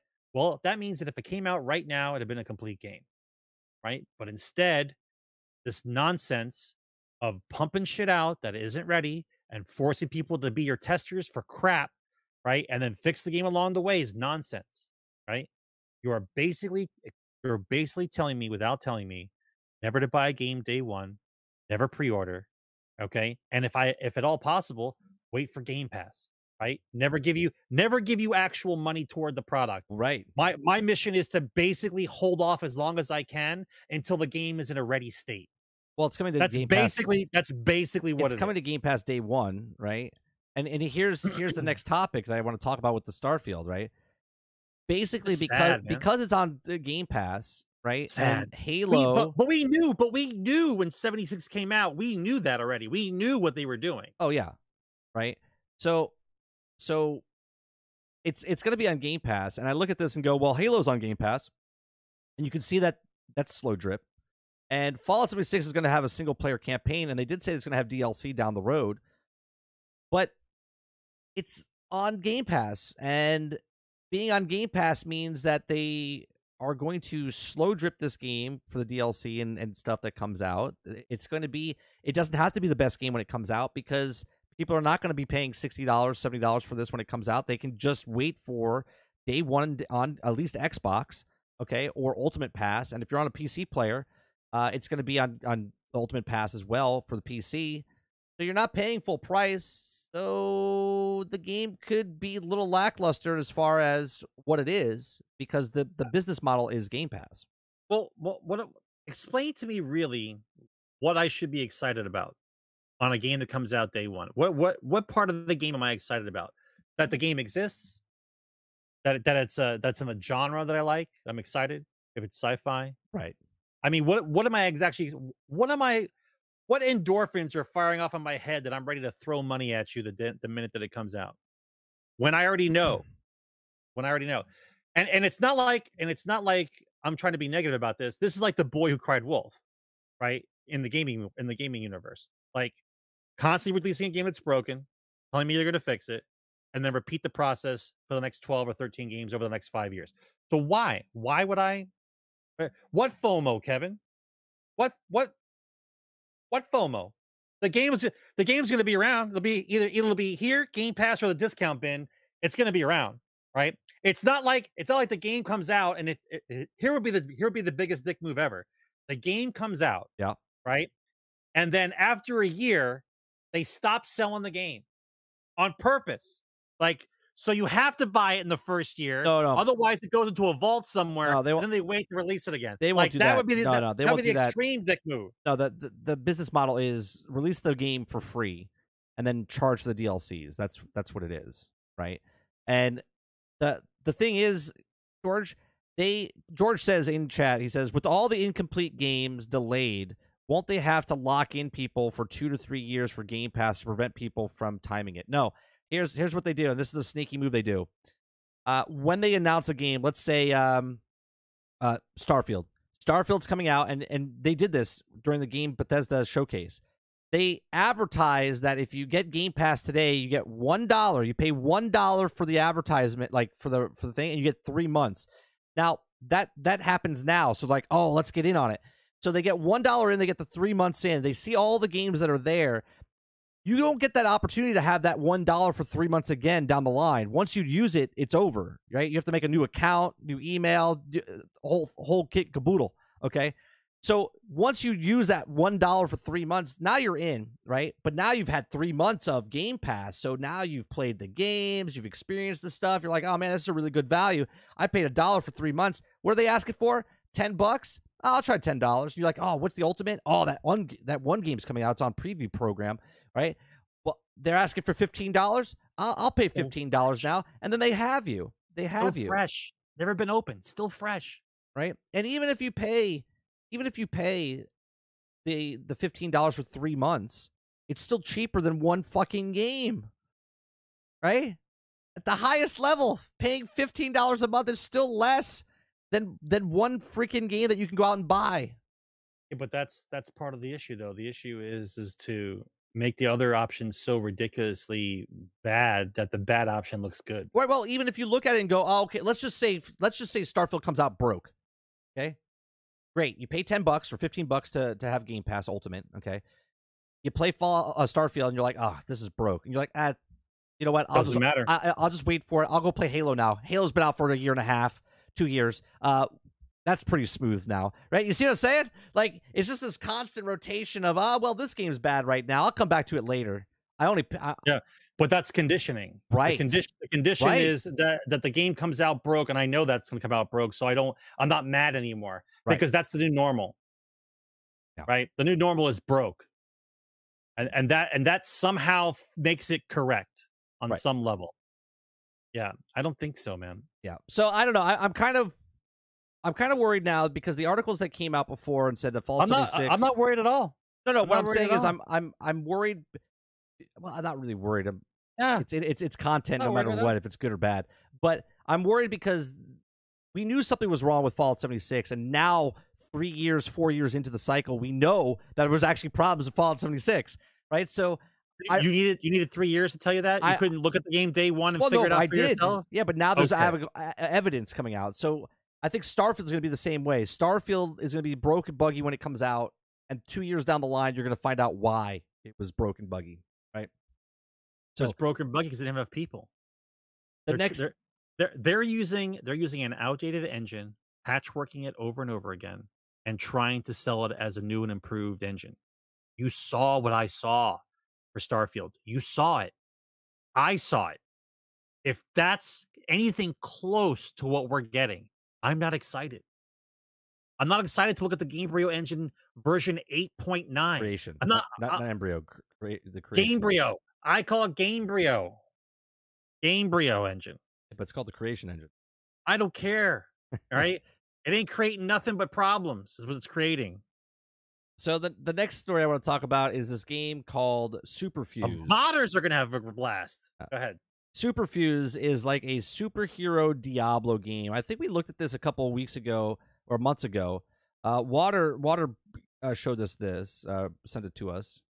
Okay, let me bring it to the 1080p so you can actually see here. This looks like it's a top-down, isometric superhero / game. We did talk about this a couple of months ago. I want to say about 6 or 7 months ago we talked about it on, I believe, this podcast. If not, I guess it's coming back out, or looks like it's coming back out in another testing phase. Got skill trees. You're a superhero. It looks pretty interesting. It almost looks like a Borderlands-esque. It's like a Borderlands-esque style looking Diablo style type of game, and it's a superhero game. So looks interesting. Superfuse first look preview. So you can see, yeah, we definitely looked at an early access preview of this about 7 months ago. I just wanted to bring this on people's radar if you guys are interested in stuff like this. It's called Superfuse. And you got a couple different classes. It looks like you got a Berserker. Hold on 1 second. It looks like you had a Berserker class. Nope. Come on. It looks like you had a Berserker class and something else. I'll wait for the screen to pop up and see if I can pause it. Yeah, D-Mac. Good call. Brute Force, Berserker, and Lighting. You got your Slam category. Cell Shade, thank you. Looks kind of like Torchlight. Oh yeah, Torchlight. I forgot about that. Thanks, D-Mackie. Yeah, Torchlight is a good representation of it. So obviously, this looks like it might be co-op. I would assume a game like this would be co-op, but I don't know. It's just a one-player game right here. But this looks interesting. We played that other game. Was it Space Punks by Epic Games that I've been playing? It's sort of like this feels, but that's a shooter. This looks more of a Melee-esque type game. So keep this on your radar if you're interested into games like this. Superfuse. It's called Superfuse. And that is coming out sometimes in the near future. I want to kind of glance over this, Sarge. It's about Battlefield 2076 or Battlefield 2042. There's a story that came out that basically where's our template? I think it's like 29. I'm not even gonna bring it up. Or should I bring it up? All right, I guess so. Yeah. We're talking about this. Hold on. Yeah. Here we go. Hold on. Yeah. I'm waiting.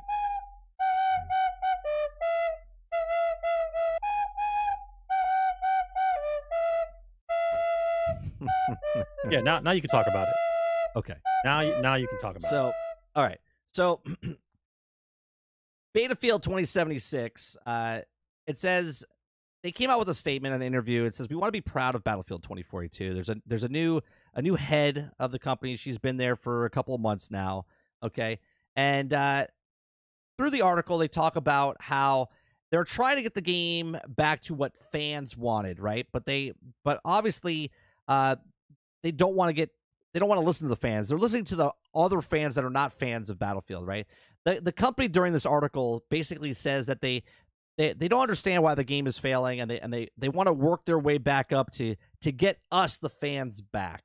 Okay. And what they're talking about here, and I don't know how you would read this. Okay, so here's a quote. Okay, it says totally. She has definitely, or it says we are only focusing on Battlefield 2042. Okay, now there is no time for anything else. And this is what we want to do. In 3 years, we want to be the first-person shooter powerhouse that DICE deserves to be, and that is what we're going for. Okay? Now, I don't know how to describe in 3 years. Okay? Does that mean, because they say we're only focused on Battlefield 2042, okay? And then it says in 3 years, we want to be the first-person shooter powerhouse that DICE deserves to be. And that's what they're going for. All right? Just to let you know, 29 people left the company that were heads of this of DICE. Nobody's there anymore. All brand new people, and most people didn't even play or work on Battlefield 1. Okay, so Battlefield 5 and this are brand new people. Go ahead, Sarge. Question. Yeah. I don't know this woman from a hole in the wall. I don't know who she is. However, if I take her words at face value as truth, does she not realize that the conversation already was had, that when the game came out and failed, that they were already working on the new Battlefield game, like immediately afterwards? And so her stating that her team of people will be working on 2042 for the next 3 years in order for it to be the best Battlefield game ever, when they're already making a new Battlefield game over here, right? Like, that's already happening. So are you going to milk this game for 3 years while they're working on another Battlefield game? And then when your game is good, stop playing it because a new Battlefield game came out and no one cares about it anymore? Like be more specific to me when you say that for 3 years. Do you mean you're working on the new game? Because I know you're not working on this game for 3 years, because originally you guys were pumping out a Battlefield game every 2 years. So if they're already working on one and you're saying 3 years from now that game is going to be the best game ever, I'm confused on multiple levels. I'm confused.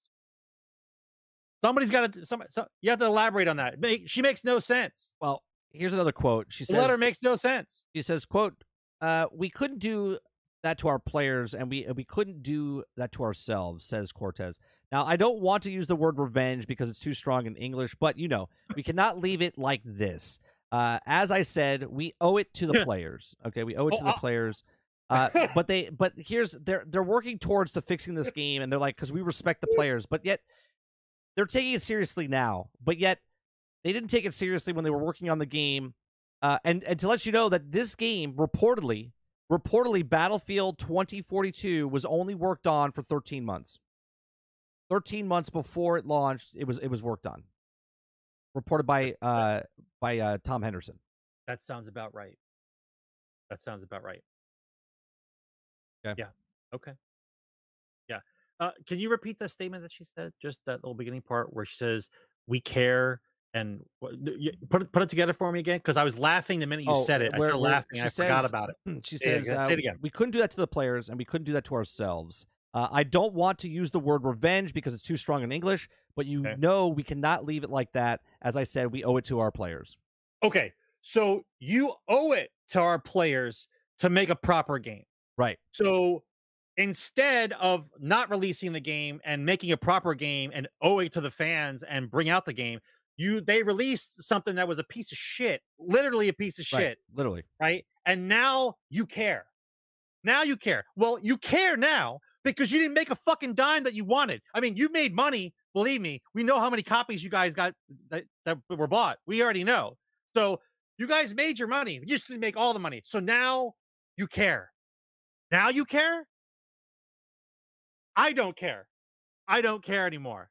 It's a piece of shit. It's what it is. It's a literal flaming turd on a tire fire on a barge in Jersey. That's what it is. It's a piece of shit. One more quote. It says, "The launch of Battlefield 2042 was not expected. Our players and community were disappointed, but so was our developer team. We have focused on health of the game, and so bug after bug, patch after patch, we were fixing to improving it, and each patch, we have little to little win, and the important for our team because why we're disappointed we were celebrating our 30 years as a studio, but also 20 years of Battlefield, and we have players who have been with us for 20 years and are disappointed with them, or disappointed them. It's really hard on us. So we want to improve the core gameplay." Yeah.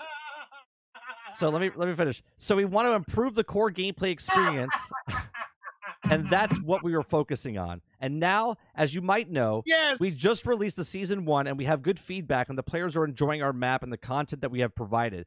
So a win for us is making us feel better, and the team is to make Battlefield, and they're passionate about Battlefield, and we have many Battlefield veterans, so it's important for us to improve Battlefield 2042 and the experience that can be provided for the players.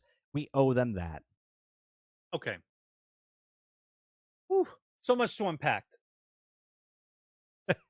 so much to unpack.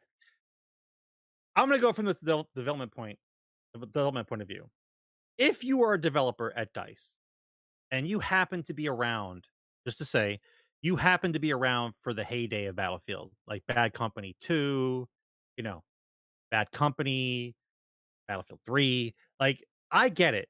Like, after a while, you guys were pumping out a game every 2 years, which is ridiculous. We all know it's ridiculous, but they were doing it anyway. So at some point, if that's your life, you're tired of making first-person shooter Battlefield games. Right. Like 100%. 100% I'm with you.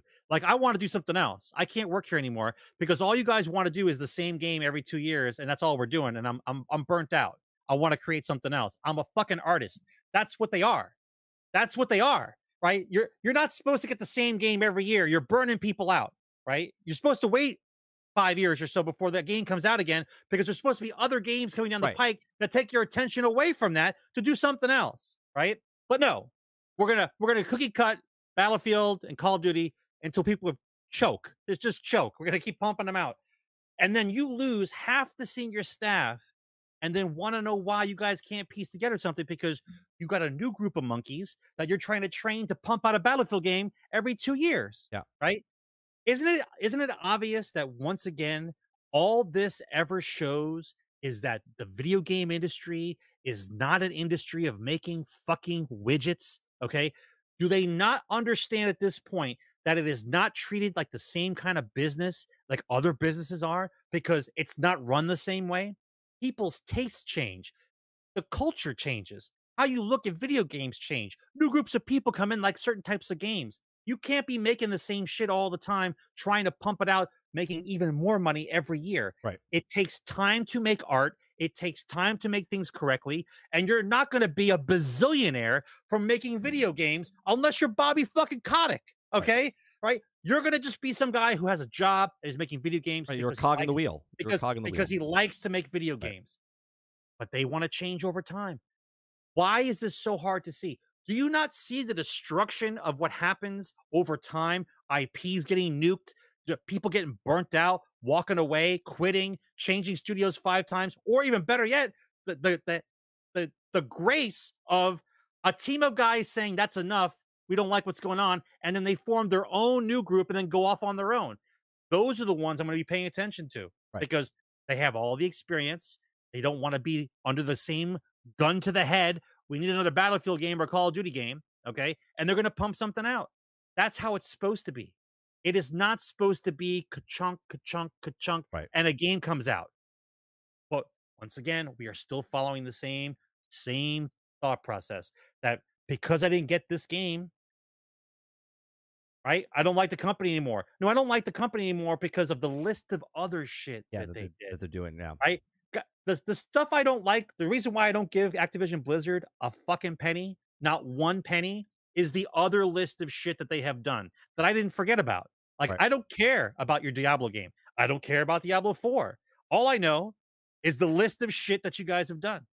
And not the developers. The developers. Well, the top guys. Well, speaking of Diablo, I wanted to do this because this is fun.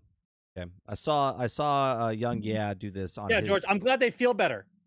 I'm glad shitting on the customer, lying to them. I'm glad you're feeling better. Somebody created the calculator that what would cost at a $25 spin per 5-star gem. Okay, so we're gonna do this just for fun. Okay, and see how much money it would take us to get our first 5-star gem based on the statistics it would be in Diablo Immortal. Okay, so here we go. Calculate the cost of a 5-star gem. And already we're at $400, $500. We still don't have one, and it tells you how many you have. We're at 300 1-star, 90, 100 2-star, 32 2-star, 13 4-star, 3-star, 3 4-stars, 0 5-stars. We're at $2,500, and we're still going up to see if we can get our first 5-star as it rolls here. So this is how much money potentially you would have to spend to get your first 5-star gem. Now, you need to roll more to get more 5-star gems, okay? Because the 5-star gems you need to put inside 5-star gems to level up that 5-star gem. Wow, this was actually pretty cheap. Okay, I did this earlier and I had $13,000. I just got my first 5-star gem at 5,000. Yes, you got your first 5-star gem, but how many? It's a 5-star gem, but how many points in each of the categories? It's supposed to be 5-star across the board. No, it's a 5 out of 5-star gem is what it is. Okay. So now get my second 5-star because I would have to combine 2 5-star gems to put it together. Okay, to put together to try to see how much we can spend to get our second 5-star gem, and then we'll stop this. Okay, so we're at $8,000 right now. If you look at this and go, that's not that bad, you have problems. You have problems. Just to let you know, right? We're closing in on $10,000 to get our second 5-star gem. We're approaching $1,100. So this is just insane. First off, like I did mine. I had $13,535. I think. Or something along the lines of that, or $25. So we're at $13,000 right now to get our second 5-star gem. Oh, there it is, $13,900. We got our first one at $5,000, so we spent an additional $8,000, almost $9,000 to get a second 5-star gem. So you can see what it would cost people to actually do this, which is just insane. Speaking of insanity, we're going to talk about the Bungie sues Destiny 2 fraudulent DMC takedown center for $7.6 million, which I don't think they'll ever see the money. But if you guys remember the story that we talked about a couple of months ago, someone was knocking down Bife and Azakros and a bunch of other streamers and Destiny themselves. Okay, well, now we know who it was. Yesterday, Bungie filed a lawsuit against an individual named Nicholas Minar. Okay, or Minar, also known as Lord Nazo. Now, Nazo had a YouTube channel that was hit by a series of takedowns from Bungie's brand protection vendor, CSC Global, for uploading Destiny's original soundtracks back in December of 2021, okay, which were taken down by YouTube in January of this year.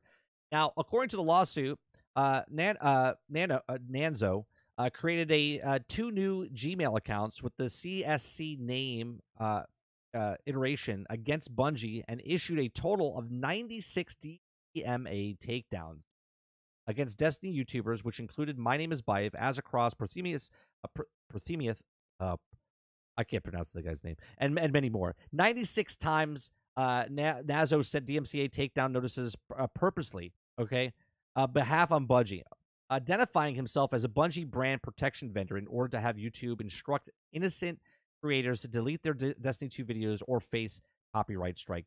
Now, for those of you, if you get 3 copyright strikes, you're done. You're just basically done off YouTube, and you have to start all over again. Okay? So for Bungie, the initial damages and the injunctive relief, including enhanced damages, is $150,000 for each of the works implicated into the fraudulent takedown notice and willfully infringed Bungie's registered trademark. So a total of $7.65 million is up for lawsuit. Bungie worked with Google, and this is the story I want to talk about right here. Bungie worked with Google to identify the individual by tracing their IP address and then 2 Gmail accounts under the names of Jeremiah Winland and Damon Reynolds. The data Google sent over to Bungie earlier this month included every takedown notice miners sent from each of those accounts and logged into each IP address and used miners to connection with 2 accounts. Okay.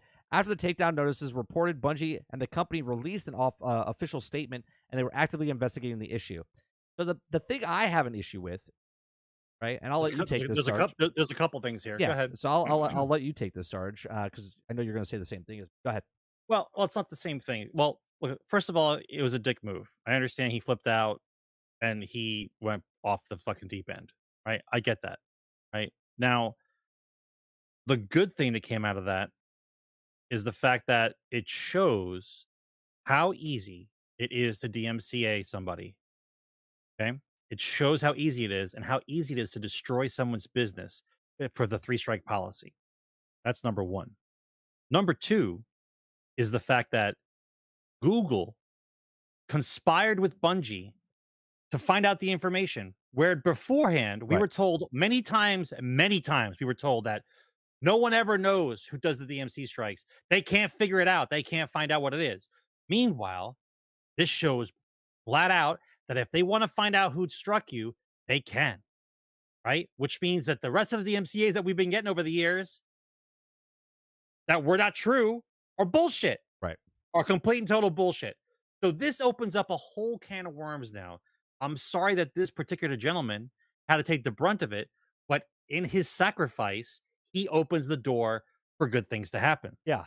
Yeah. He showed how flawed the YouTube system is, that anyone can copyright strike anybody at any time. You don't have to be a part of anybody. You can just be like, I just want to be a dick and just copy strike someone. He got a little bit zealous by overdoing it with 96 copyright strikes, right? Because he was like, oh, this is easy, so I'm going to keep doing it, right? It's sort of like a criminal. They steal again until they get caught, and they're like, oh, but it was so much fun, right? So they do it again. So, right. so what's the penalty? The penalty is $7.6 million, but is he actually going to the penalty for a fraudulent claim? One claim, what is it worth? What's the payment for one claim? Oh, it's $150,000. Okay, so then anybody that's been claimed on that really didn't have a claim, I guess it's okay to sue those people then too, right? Well, technically, Bife and Azzacross could go after this person as well, but no, I'm not talking about for this particular case. No, what I'm saying is if anyone all the other cases. Yeah, if someone copyright strikes you for fraudulent stuff, and it's not really the person, but see, a lot of the young, small, like I'm a small channel. When I get copyright, I don't even try to fight it because it's not even worth my time. So what I do is I just delete that. I trim that section out of my videos, or I try to mute it, or I try to fight it. But then the wording that's used by YouTube, if I try to go for fair use, and then the wordage that they put it back towards me is, if it comes back and it's not fair use, then I get a strike. And it's like, well, right now it's just a copyright claim. Well, I'm not going to try to push it more, right? So I'm just like, fuck it, whatever. And I just kind of, so it scares the smaller YouTubers into being going, okay, I'm just going to back down.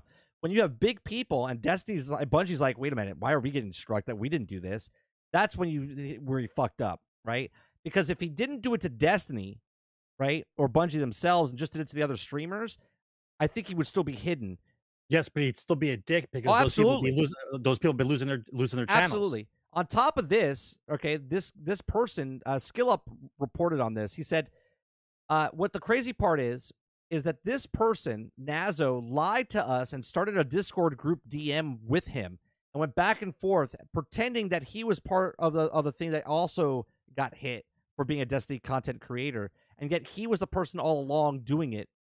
Okay, which is just a psychotic move of pretending that you're the victim, and yet that's what you do, right? That's what pretending you're the victim, and then pretending that you're on their side, but you're the person doing it the whole time, getting more jollies off of seeing these people pissed off about it, right? So it's a little strange. It shows the weakness of YouTube, right? It shows that the DMC system is broken and is not done correctly or professionally in any way.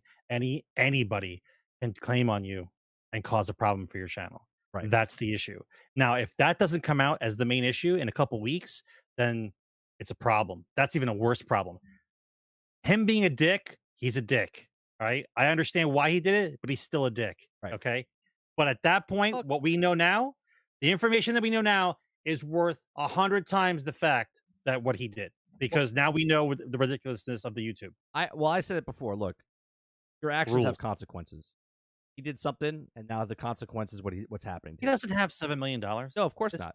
It's gonna be one of those things where he might get some kind of fine or something. But once again, it's gonna show, and that'll even be worse if he doesn't get consequence. If there's no consequences for what he does, then what's the penalty?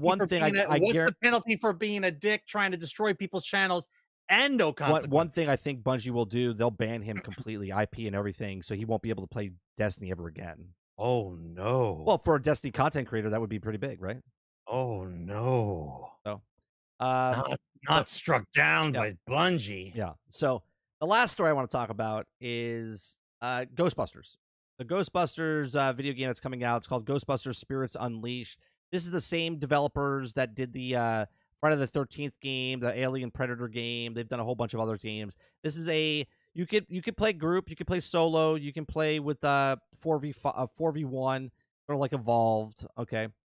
Where this looks good. I like this. This looks interesting, but at the same time, I think this lives or dies with the population. Well, it looks good, but the gameplay's got to be. What are the moves in the game? You know what I mean? Like if it's just we're trying to vacuum clean some stuff off the floor, right? Like what's the tactics for the ghosts? What are the moves for the ghosts? Like what if it's 4 versus 1? Especially, you better have some kind of moves. Otherwise, you're just some dude running around. Well, the specialty for the ghost, he can get more powerful and then hide in more places and do more area of effect type of things. I get it, but is there something along the lines of where the guy who plays the ghost causes the Ghostbusters to cause more damage? Yes. Than they need to, and so that they're penalized in the long run. You can see that kind of thing. Yeah, something. It's got to be something. You can see certain things of the destruction. The price gets added up. Claims start to happen. I watched another video yesterday where the Ghostbusters, the ghost went between them. They all started shooting. They hit each other, and they all went down. Right, so because you can't shoot each other with the goddamn. Well, that's got to be something that has to be in the game. Otherwise, it's 4 versus 1. You got to find some kind of tactic. Yeah. So this seems like a fun game. I'm very interested in this. Right, you can see in the upper left hand corner they have like $7,500 worth of claims. So I want to know what the skill or the evolution, I guess, of the Ghostbusters side is. So like if you're the ghost and you win, obviously you're going to level up your ghost side, sort of like Back for Blood and whatnot. Where if you're the Ghostbusters, I want to know if you have no fines or no things, are you leveling up your characters? Are you leveling up your business? Are you unlocking stuff with inside your firehouse? You know what I'm saying? Like I want to know more about this. Like in Friday the 13th, most of the stuff you did was just unlock cosmetics and you had different outfits that you can do. Obviously, as Ghostbusters, how many outfits are you going to change when you're? Still a fun game though. No, absolutely. You don't need outfits. Friday the 13th is completely different. You don't need. But what I'm saying is, what's going to be the? It's a fun party game. It's what it's meant to be. It's not meant to play a long play game over and over again. It's supposed to be meant to play every once in a while. I do like the idea though, and this doesn't really come out a lot with the Ghostbuster game, but I do like the idea of a game where the player is the bad guy. And over time, if he gets big enough, then the actual player could be a boss character in the game. I believe that's what happens in this game. I like that premise. I believe that's what happens in this game because I remember reading an article saying that you can get super a certain level where basically you're imagine if you level up as the villain in the game. Imagine a player leveling up his character, and then the more levels he gets, the more abilities he picks up. Yeah, and then when he reaches boss status, he's got to pick from like 5 or 6 different kind of moves, and that's the only ones he can pick. And then that's what he uses against the team. But if the team can figure out what moves he actually has, then over time they can figure out how to beat him. Like it's an actual boss battle, but you're the boss. Right. I think that would be really, really fun. Yeah, it could be. I think that would be interesting to play. That. Yeah, I don't know what it is about Ghostbusters, man. I know they're making another Ghostbusters show. I think on Netflix. They're making the reason why you like Ghostbusters is because it's the last IP they haven't shit on yet. Well, no, they did shit on it with the. I don't know what you're talking about. I don't know what you're talking about. I know. I didn't see it either, but the Ghostbusters Aftermath wasn't bad. I liked it a lot. It was a nice send off, I guess. And then obviously they're doing a whole series now. They're doing TV shows. They're doing multiple games. They have a VR game that I'm kind of interested in getting if I get a VR headset. So this will be a game I probably pick up when it comes out. I'm looking forward to this. I think it comes out in October as well, if I'm not mistaken. I think it comes out in October. I mean, if there's possessions, you can't kill the person, right? If you can possess somebody, special abilities, I'm not saying put Gozer in right away, but like you have to have levels of kind of like ghosts and demons and that kind of stuff. Right. Like I think that would be really good. It'd be a good game. Let me see one real quick. Ghostbusters, Spirits Unleashed. I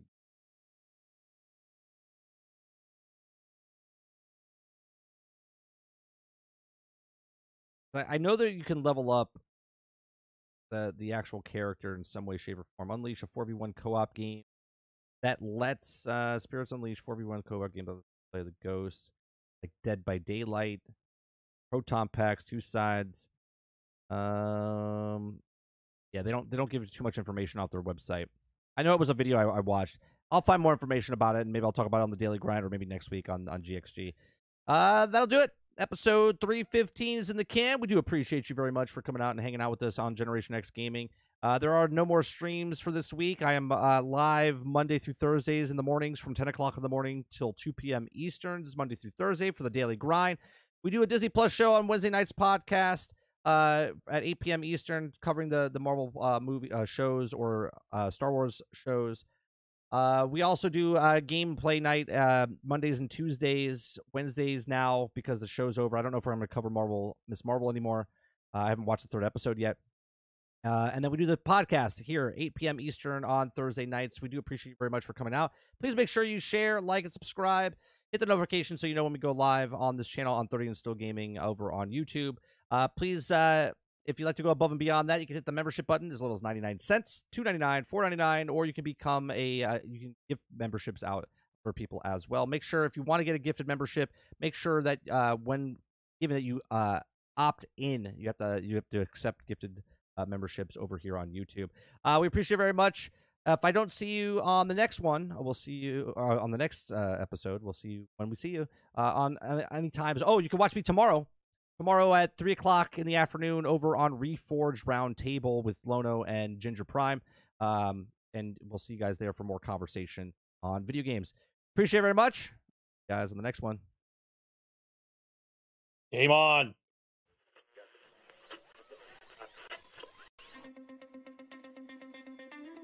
They're two brothers and gamers that have been playing games since the early 1980s.